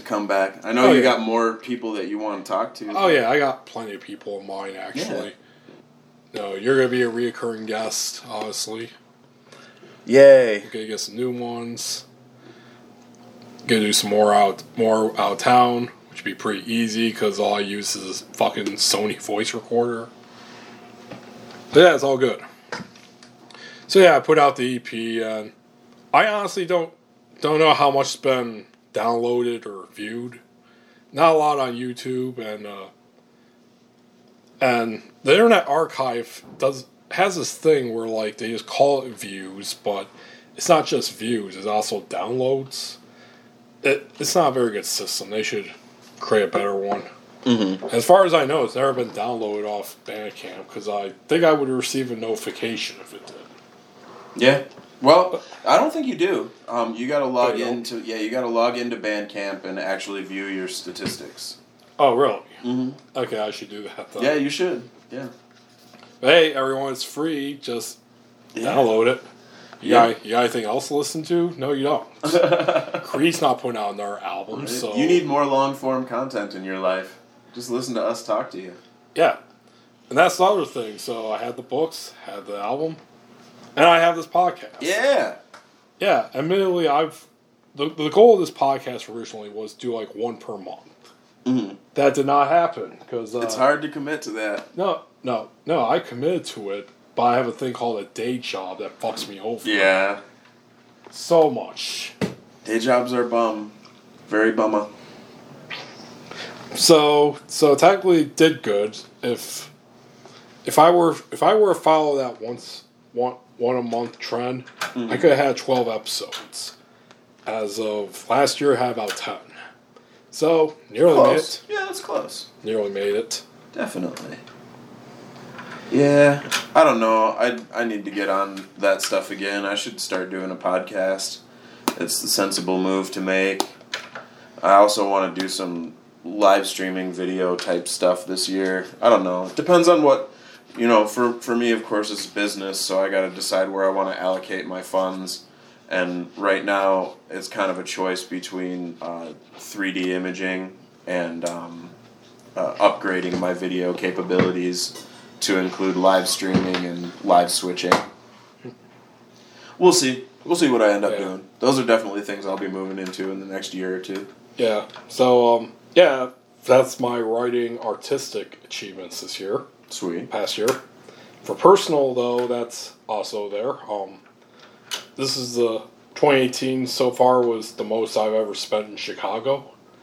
Particularly because I used to be all about like having spent weekends or nights there. Mm-hmm. But I love Chicago, but I know I like places to go, and I'm so familiar with it that I'm now willing to just do day trips. Mm-hmm. Yeah, that's worked out pretty well. Good.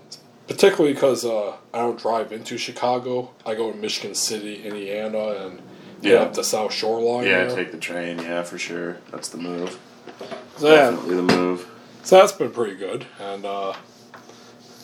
And for my summer trip this year, I went back to Toronto. That was epic. Yeah. I like Canada.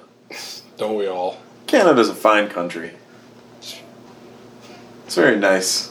Why can't we be more like Canada? Because Michigan is a lot like Canada. Well, you see, unlike Canada, we're not socialist and we have free speech and blah, blah, blah. But like Canada, we have legal weed. Well, for Michigan. Yeah. You know, it's still federally. Yeah, so Michigan is like Canada, not the United States. But Michigan's like Canada. I'm in full support of Canada taking over. Well, granted, Canada is responsible for the Enbridge pipeline, which is not cool. Right. Oh, yeah, I saw that. That got put through. Yeah. That's no good. God. Right through the Straits of Mackinac. Perfect idea. Largest freshwater. No, it's not the largest freshwater repository. Suppository. Oh, suppository. Depository. Well, it would. Well, if something were to break there, technically the waters of Michigan would become a suppository. Yeah, that's a good point. It'll be so bad you will just be shitting it right out. But let's not rant about politics. I'm bragging about myself. Right. So yeah, I had a great time in Toronto. Checked out. That's the thing. The first time I went to Toronto, I was a college student. I pretty much just went there to party. Like, I explored and everything, but, like, I didn't hit up, like, certain touristy spots or anything like that. It's more like, oh, hey, go to the bar, get drunk, meet up with someone, possibly get laid. Which I did about 3 times, so world fucking record for me. Sadly, this year around, I only got laid once. Times they are changing. They are, yeah. So I had a good time, and the two reasons in particular. One, when I went this time around, this was in the summer, whereas previously it was during spring break. Yeah, because, you know, everyone's going to Florida and Cancun and shit. Mm-hmm. I go to fucking Toronto for my spring break. Right, yeah. Anyway, this time around was during the summer.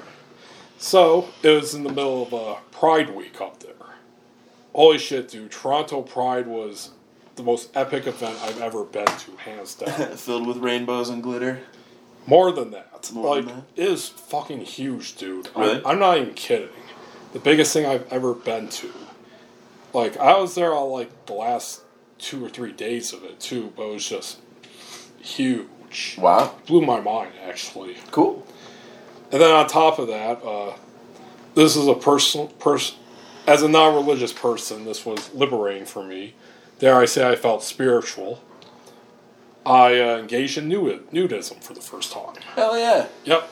There's a little place there called the Toronto Islands, which I equate to here in Michigan. We got the Mackinac Islands. Mm-hmm. Toronto Islands pretty much the same thing. You got to get there by boat, which they have many of them. Mm-hmm. And they have many beaches. One of them is a nude beach. I was actually a little bit nervous at first because when I first got to the dock to go to Toronto Island, I was looking at like their map and everything. Then they had one that said nude beach, and they had like a little cartoon and everything. Like, oh, nude beach. There was this guy who was like selling shit. Like, It's like, hey, you going there? I'm like, I didn't know about, maybe. Well, here, let me give you this special Pride package. Basically, this guy was trying, I guess he thought I was like a gay dude, and he was like trying to sell me this package with like an all expense paid trip and this luxury stuff. I'm like, no. I'm just trying to go to the beach, dog. Yeah, so then I went up to like one of the guys who was like doing the ferries over. I'm like, yeah, I just talked to that guy. He's trying to give me all these deals. The guy's like, oh, fuck that guy. Because apparently him and a few others like put out these fake deals trying to get you to pay money during like big citywide events like Pride. Because everything on Toronto Island, granted you have to pay for certain stuff like the restaurants and that, but access for everything is free.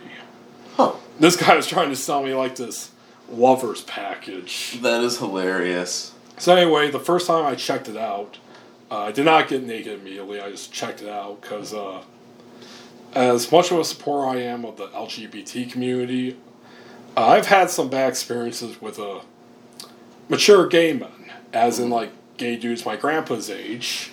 Because unlike us millennials, you know, how we talk about concepts such as consent, you know, privacy, all that great stuff. That agency, personal all sovereignty. That.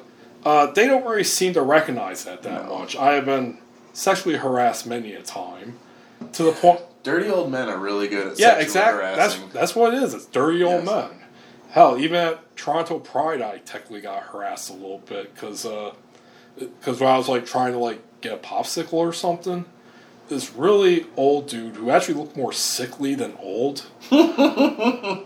He basically he found me hot and he tried to get me to go to an adult bookstore with him. I'm like, dude, I'm not interested. I walk away.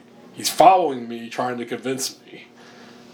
Jeez, man. That's actually not the worst. I've actually almost punched a dude who goosed me a couple of years ago. Oh, man. But anyway, as much of an ally as I like to think I am, I do have some reservations there, and thus, at the new beach, I was afraid of that. I basically have, like, dirty old men just staring at me, because apparently 6'2", 250-pound plus Michiganders, they really like that. It's the beard. BBMs. Big, beautiful men. So anyway, I check out the beach. You know, I was just walking around. I didn't really commit to anything. And yeah, it was really chill. There's a lot of naked people there. Yep. And I was like, huh. Like, I didn't get some big epic reaction or anything. So next day, I was like, okay, I'm going to do it. I did. I got naked, and I swam. It was liberating. Yeah. Like, really. It's one of those few times where I would say I felt a spiritual experience. The other times would be like, you know, when I was visiting, like, Hemingway's locations up in northern Michigan. As I mentioned, Ernest Hemingway, one of my major heroes. You know, you kind of get that sense of connection there. You know, something otherworldly. Something beyond yourself. Okay, I'm just going to stop with these descriptions. And generally, I just had a fun time. Another thing that did worry about me, but I didn't have to worry about, was that I was afraid there would be naked kids there. Oh, that's a really good point. Yeah, well, dude, I would be super uncomfortable with that. Well, there is an uncomfortable point there. The main thing is that I just don't like kids that much. I don't want to be around them that much, for one. They are irritating. I know, so I'm not against, like, families who engage in nudism. Right. You know, our natural bodies. Exactly, yeah. There's nothing to be ashamed of, but there's just so many societal connotations to having naked kids around strangers. I just can't buy into that. I know. It's one of those things that you probably just have to get used to, I guess. Yeah, probably. And there were some naked old dudes around, some who were visibly gay, but none of them, like, hit on me or anything. No worse than the gym. No, Jim could be bad. But, yeah, I swam, had a great time. Unfortunately, I got probably the worst sunburn I've ever had And no, it's not what you think. It's actually on my right shoulder here. Like, it just got burned the fuck up. Like, the skin was bubbling. Oh, I've had that. Yeah, Second degree sunburn. Not fun. That's what it is? Yeah, when it starts to blister like that, yeah. Yep, and I still got... They're fading, but I still got some scars there. Oh, yeah. Probably the only two aspects I didn't like about the nude beach was... there was a creepy old naked dude there, but... he was collecting cans and other shit. And for a sec there, I was worried that he was I thought he was observing me at first, and I thought, like, oh shit, this guy gonna come rip me off. So there was that. I was more worried about him stealing my shit than hitting on me. Number two, this was a public beach, and there was and people were obviously in there on boats. Yeah, they didn't really respect, like, the lines of, like, how far in you can be. Mm-hmm. So I constantly had to put up with these shitheads just... If I had to describe the music they were playing, Spotify playlist reggae. Which is probably the whitest shit I've ever heard. It's like, if you think Sublime is bad white reggae, here, let me take you to Holland's Point.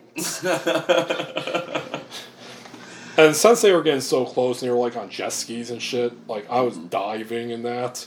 Some of them were actually, like, going over me, which scared the fuck out. Yeah, dude. Oh, man. I was like... Yeah. When I was scuba diving in Canada this year, a dive boat went over our group and they freaked out. It's a well-known diving location, and, like, there was diver down flags, and there was a boat moored there, and, like, that while we were coming up, like, a boat went overhead. It is not cool. Like, well, that's the thing too. You were actually doing, like, legit diving. Mm-hmm. I was more like, oh, I got this thing I got at Dollarama, which, if you don't know, Dollarama is the famous dollar store chain in Canada. It's pretty much like their equivalent to our Dollar General. I love it. So anyway, so I'm there, I'm just, like, all naked. And there was actually, like, little fish there, so I was kind of like... Right, gathering fish. Young, wild, and free. Yeah, much. Man. Then I look up, about to go up, and... A fucking boat. So, but thankfully, there were some lifeguards there. They just yelled at them. They would go off. So anyway, yeah, Toronto is nice. I want to engage in more nudism. Which is kind of hard here in Michigan because as far as I know, there's no legal area to, like, do it. There's a lot of hearsay shit, like, I heard at this time at this beach you can do it.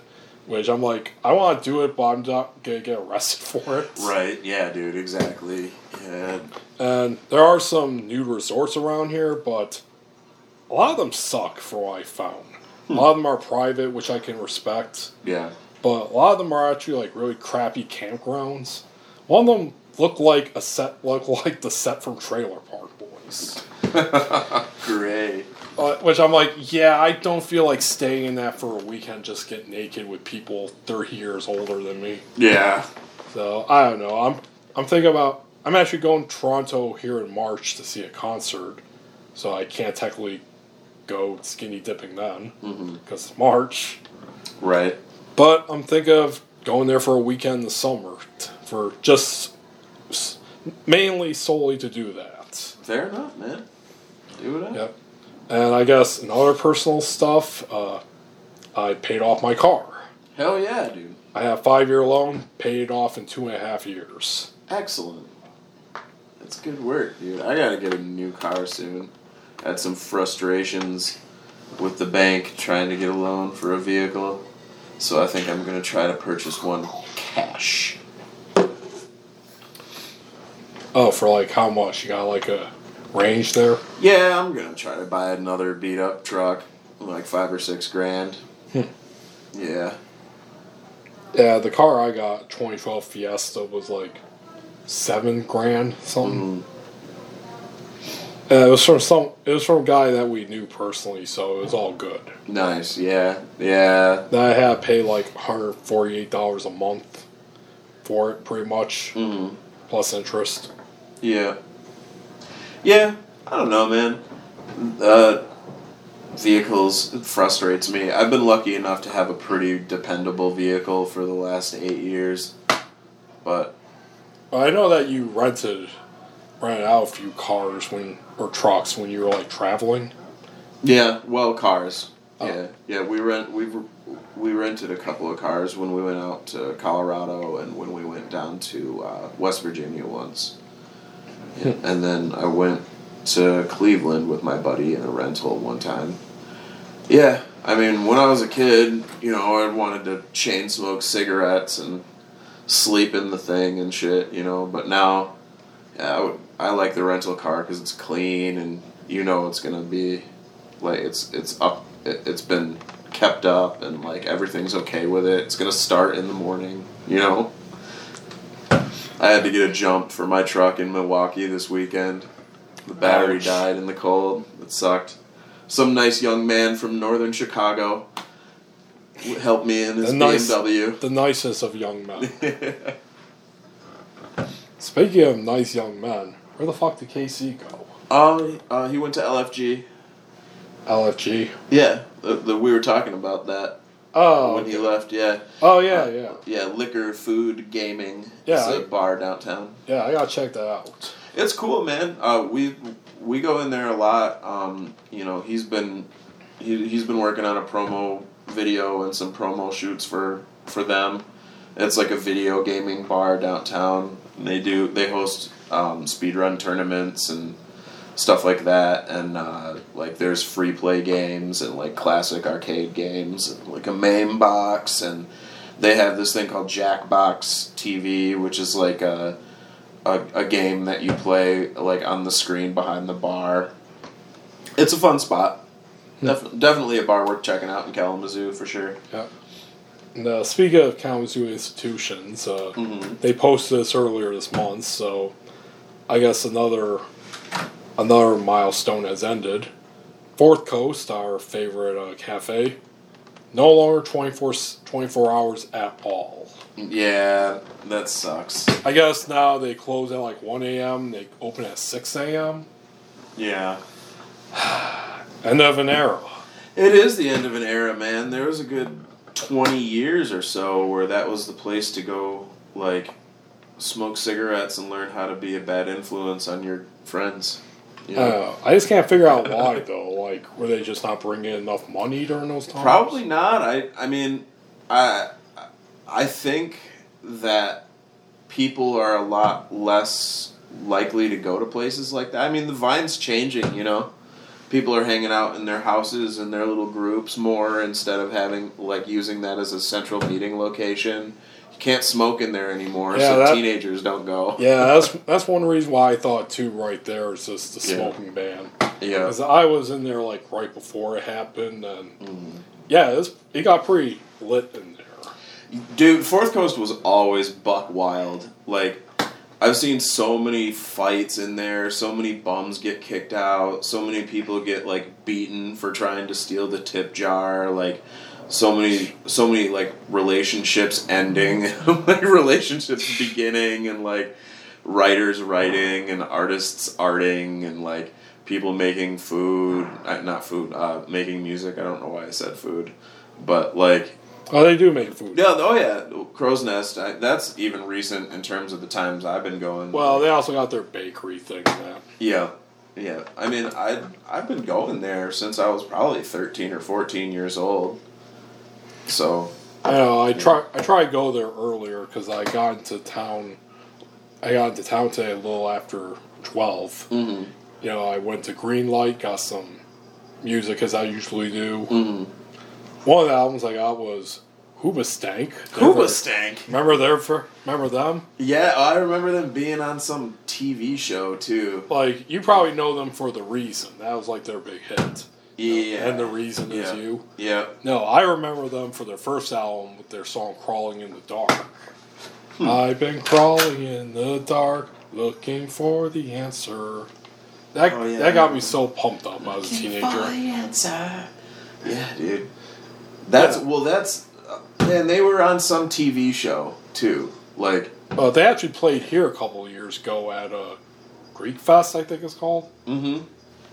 Yeah, they played here by missed it, which really bummed me out. I was working at one of the places that, like, at a theater that butted right up to the festival site, so we just went outside and watched it. Yeah. You know who I did see at the Greek festival, though?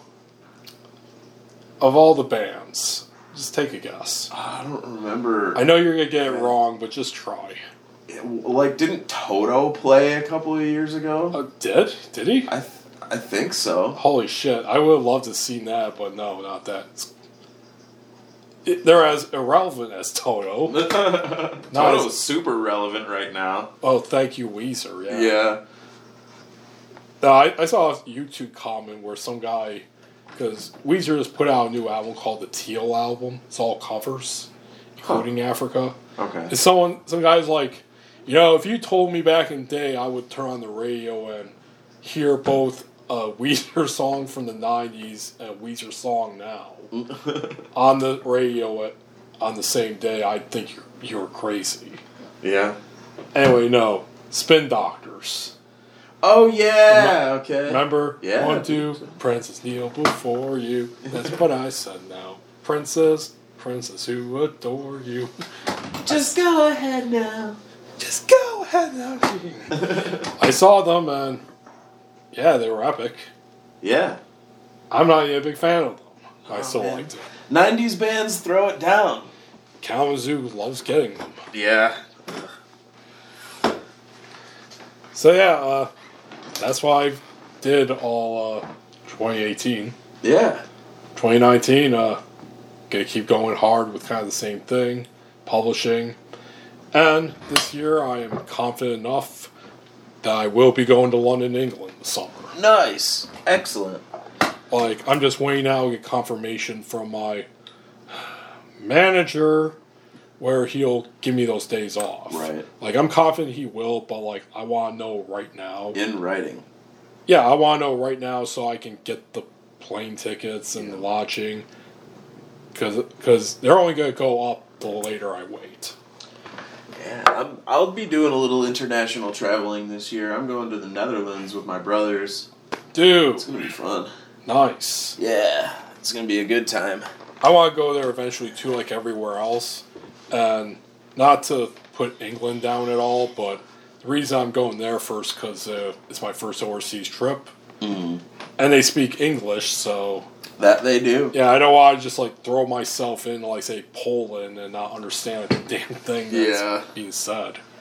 I had breakfast with my buddy Jason this morning, and he just got off a 3-month, like, travel vacation type thing, wanderings around, like...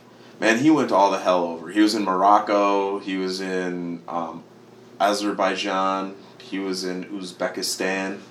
He was in Romania, he was in Moldova, and Russia, and the Ukraine. Ooh. Yeah, he's been to a lot Crimea? of places. No, not there. Whatever the capital is, I forget what it's called. Or Kiev, I think. My geography, not very good right now. But he went to a lot of places. Like, he sent me pictures from all over, and he's got travel stories from all over the place over there. He went to some really cool places. Yeah, you're also going to go to Amsterdam, right? Yeah, for a day or two. We're actually going to see a concert near the Belgian border. Oh, okay. And we're going to stop for a day in Amsterdam and stop for at least a day in Rotterdam, and then go to the show, which is like southeast of Rotterdam, maybe 100 kilometers, or I don't even know if it's that much. Yeah, it's a tiny country. Yeah, I mean, I would love to do a backpacking trip sometime. Yeah, and technically, at the moment, I get 2.5 weeks off.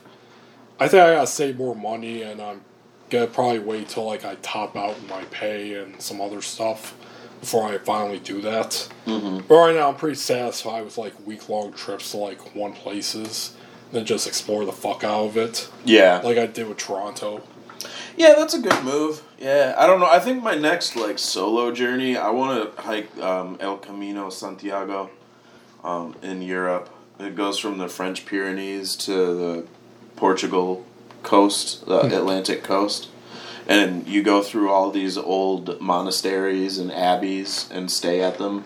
And there's a bunch of like ritualized tradition, and it's also considered a Catholic pilgrimage. That's not why I want to go. It's also it's considered a long distance hiker pilgrimage as well. But you like carry a stone from the Pyrenees to this cathedral where they do like old Latin masses. It's cool. Yeah, there's a movie about it with Martin Sheen and Emilio Estevez. Actually, the movie I just immediately thought of, especially when you mentioned the whole stone thing just now. You know who Wes Anderson is, right? The director? Mm-hmm. Yeah, he has a little film called The Darjeeling Unlimited. Mm-hmm. It's about these three brothers who are trying to find their mother in India, who became like some weird nun there.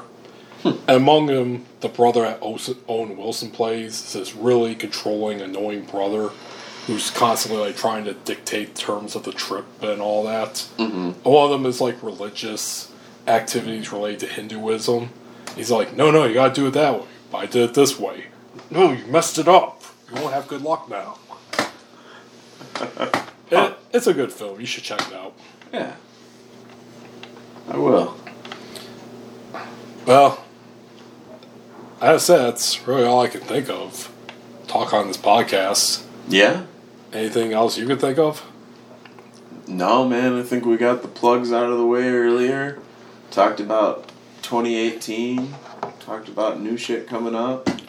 There is one more thing I wanted to read to you. I want to see like your reaction. Mm-hmm. Because you are a vapor. Nuh-uh. Well, what is that, huh? This? Yeah. Oh, you know. Not a vape. You're just injecting those marijuanas. No, yeah, I stopped smoking combustible tobacco products like a year and a half ago. And switched over to vaping as my nicotine delivery system of choice. And how's it been for you? Better. I mean, you're still breathing something into your lungs that doesn't belong there. Technically. But it's definitely a whole lot better than smoking cigarettes, man. Like I can breathe and smell and taste and run and all those things that you can't do when you smoke a pack a day. So you enjoy it? I enjoy being able to satisfy my addiction that I do not enjoy in a way that is less offensive to others and not quite as like gross to me personally. I mean, the thing about cigarettes is that they're awesome and they're like they totally make you look cool. They make you look cool. You know, they can make you feel better when you're stressed out. It's appetite suppressant. There's a lot of... They help you get laid. You find good music to them. Exactly. There's a lot of data to support that it helps aid creativity in some aspects. Back in the day of like J. Edgar Hoover, doctors actually prescribed cigarettes. They did. So yeah, it can't be all that bad. No, they're definitely bad for you. Definitely bad for you. And I don't suggest starting smoking at all. All right. Well, yeah. But as an alternative, I think it's viable. But it's just as easy to just replace your addiction. Like, you have to really try to not suck on the vape pen all day long, you know? Well, is that even a pen? It kind of looks more like a Game Boy. No, it's a 2-battery mod. Yeah, it's a G Priv, and yeah, it doesn't look like a pen. It kind of looks more like a stun gun or something. Yeah, a pack of cards with a dongle on it. Yeah. Yeah. So there's these giant ass batteries in this thing. Anyway, the reason I wanted to ask you that because I shared a news story recently this week because I found it hilarious just the way it was written. Burp one more time. See, the media around Grand Rapids is not very good, whether it's the newspapers or television. Mm-hmm. It's probably always like this, but I particularly noticed it, especially this past year when we voted to legalize marijuana in the state, because they were just chucking anti-marijuana propaganda every single day.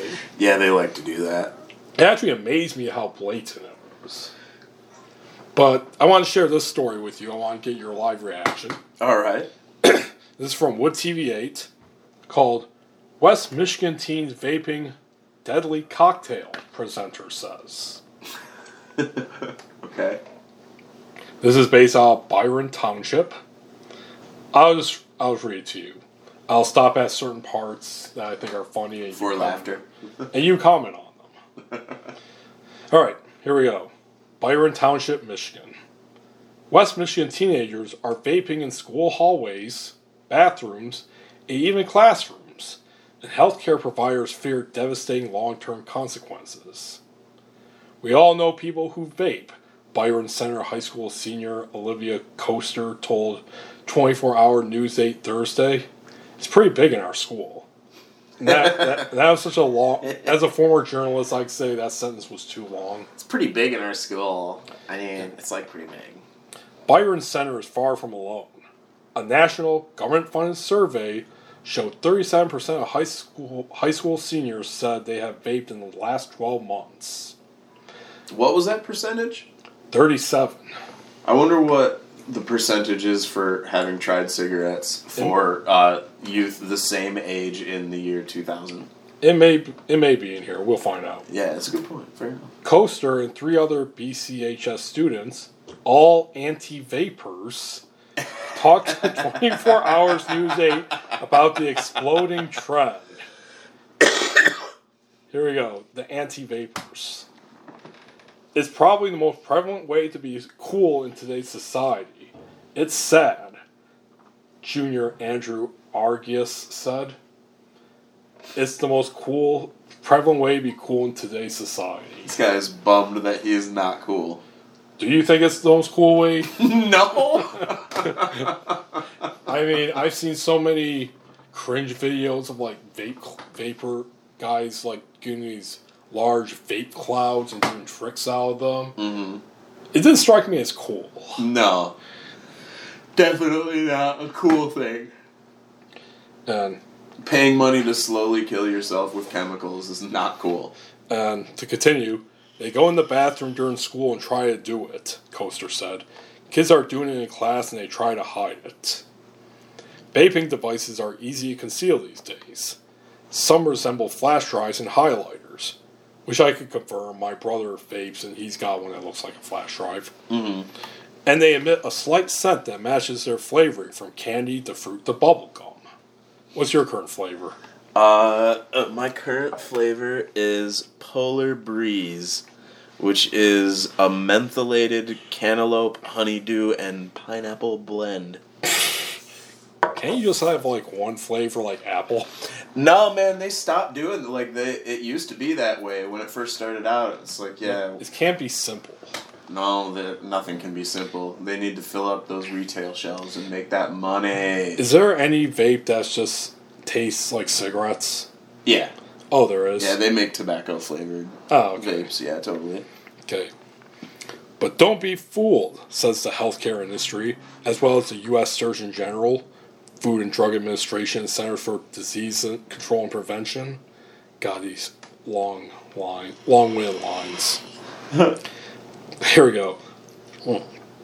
This is a deadly cocktail, said Dave Stultz, who shared his message with Byron Center High School students and parents at Byron Center's fans single Vine Art Center Thursday afternoon. You don't know what you're putting in your lungs. You've been lied to by a very sophisticated marketing engine. You cannot ingest this stuff, particularly into your lungs, without there being a price. It will come to harvest. It has to. It will come to harvest. Every single working musician that has to breathe in propylene glycol in the form of fog machine juice is now just yelling at this old man, and they don't even know why. It's very funny you bring that up, because this is my favorite part of the story about Stultz. Stultz himself contracted irreversible lung disease from long-term exposure to diacetyl, I think that's how you pronounce it, a chemical often found in vapes with creamy and buttery-based flavors. I used to really enjoy microwave butter-flavored popcorn, explained Stultz, who ate microwave popcorn daily for years. What the fuck is the purpose of this? Listen. I really enjoyed opening the bag and sniffing the vapors, but the vapors were where the diacetyl chemicals were. When he suddenly began experiencing excessive shortness of breath at 40 years old, it took a long time and a lot of doctors to figure out what was happening. Stultz said the Mayo Clinic finally diagnosed him with bronchitis also known as popcorn lung. So basically, this motherfucker... He was huffing fucking microwave popcorn fumes. Yeah, a rare disease found in factory workers exposed to high levels of diacetyl, which some companies used to give microwave popcorn its buttery flavor. If I had encountered this man as a vaping teen, which I surely would have been, I would have eviscerated this man. Yeah, he didn't even get it from vaping. He got it from sniffing popcorn bags. Oh man, the fodder for making fun of this man is just... It has a depth that is unknown. I mean, I guess I could see it. He got it at 4 years old, so if he's done this all his life, that's 4 years of, baking your popcorn, eagerly awaiting in front of the microwave. Mm-hmm. Your mom takes it out for you before you watch your movie. You just rip it open and... I love popcorn. He never eats the popcorn. He just sniffs it. Sniffs it. And scrapes his finger on the side of the bag and fucking smells the butter. Yeah, like it mentioned that these chemicals are exposed in factories where they make popcorn. Mm-hmm. That makes a lot more sense because you're around that all the time. Exactly. Kind of like how you get black lung if you work in coal mines. Yeah. But come on, this motherfucker's got it from sniffing popcorn bags. Yeah. And he's advising teens not to vape because he spent half his life sniffing popcorn bags. Yeah, maybe he should stick to telling people not to sniff popcorn bags. I mean, really, dude. Why is that not his message? Why hasn't he gone around taking on the big popcorn industry? See, this is a great... that's the worst story they can come up with. You know what I mean? Yeah. Tobacco, that shit kills, it fucking rots your mouth away. Yeah, people have to have, tracheotomies and stuff. We talk about big tobacco, we talk about big pharma. What about big popcorn? Big popcorn, right? No one's going this after needs that. to be addressed. Yeah, Our society. It's 2019. It's time for the stigma to end. Is he gonna had the truth campaign against popcorn? Oh man, have you seen They still do those too. The truth movement of birds aren't real? No. Are you familiar with this? Oh wait, that movement. No, I'm talking about truth the anti-tobacco movement truth. Yeah, I know. Yeah, no, I've heard about that conspiracy. The birds aren't real. Yeah. They refer to themselves as truth seekers. Oh yeah, okay. It's great. I love it. I followed them on Twitter. I love it. I think it's fun. What if birds weren't real? It's the last one died in 2001 or something, and allowing the government to replace birds with automated drones. It's the most fucking ridiculous. Nice. It's gotta be satirical. I mean, it has to be. I don't know, man. Okay, to continue. At its worst point, the disease reduced Stultz's lung capacity to 28%, though it's now in the low 40s. I could do some things now, but I'm not going to be racing up and down Sleeping Bear Dunes, he said. Fucking popcorn. If he didn't sniff it, he'd be having the time of his life a marathon runner at Sleeping Bear Dunes. He'd be running up and down those dunes. Byron Center High School students also heard from Dr. Shelley Schmidt.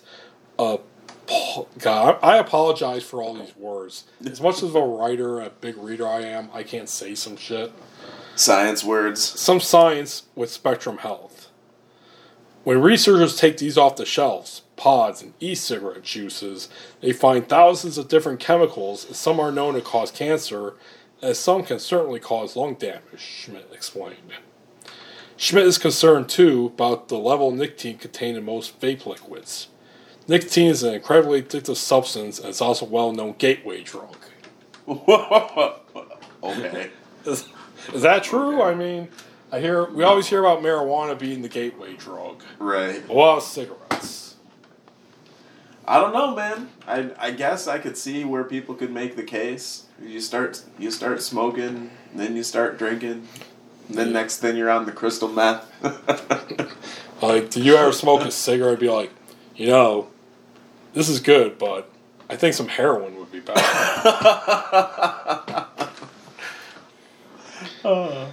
In addition, developing adolescent brains are most sensitive to the effects of nicotine. True.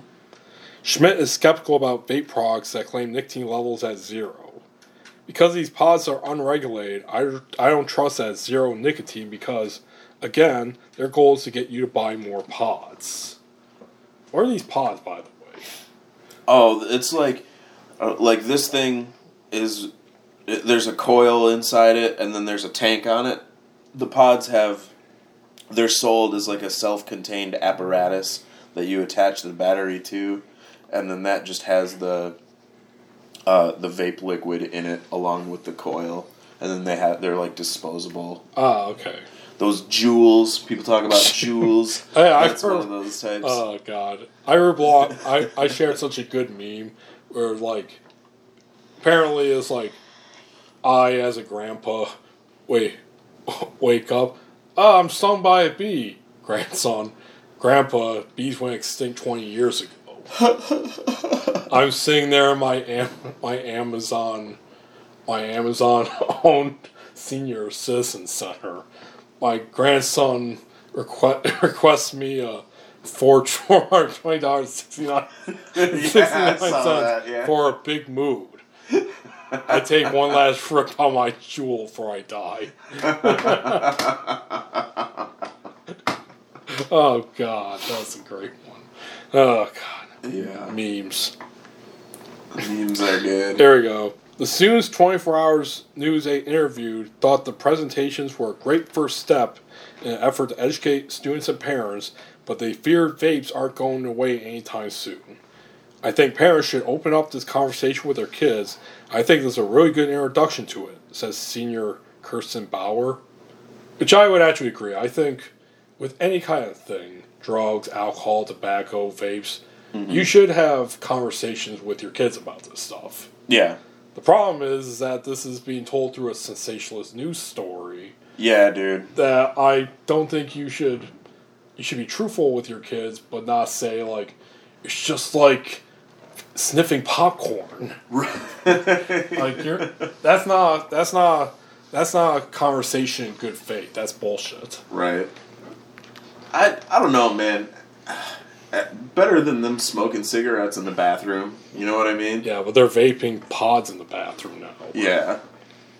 At least it doesn't stink. There's no risk of fire. Yeah, here we go. We're at the end of the article. I'm really worried about the spike in vaping, actually, she continued, especially about the impact of all the chemicals in there. All 4 of the students expressed concerns about vaping among their fellow students. It's just really disappointing to see these classmates destroying their lives, said Jared Loader, a senior. Students are now starting to come out and people are starting to understand, yeah, it gives you that buzz for a few seconds, but then is it worth the rest of your life? Andrew Argus, a junior, said. Let's face it, these children are going to have their lives ruined in a number of ways that is more extreme than fucking vaping. So these 4 anti-vaping teens, they're being mentored, who are being mentored by the guy who sniffed popcorn for 4 years, is worried about how the vape chemicals are destroying their fellow classmates' lives. I say that they move on to a new cultural phenomenon and take the Bird Box Challenge. That's what I have to say. Oh, God. That's actually what I'm doing on my way back way back Grand Rapids. Especially with the shitty weather we're about to have. It's gonna... Yeah, for people who don't know, we're basically gonna get like below 0 degrees for like the next 3 to 4 days. I think like on Wednesday it's not even gonna go above 0 at all. Plus, you're going to add on like 8 inches of snow. Yeah. So, yeah, which is why I'm glad that we did this podcast now, because it would have been pretty shitty to try to get here in like negative 15 degree weather conditions. Just so I can be like, Zach, I found this story about vaping. We gotta talk about it on my podcast. I said that's it. We're 2 hours and 13 minutes in. All right. So, anything you want to promote? Conrad Twitty Band on Bandcamp.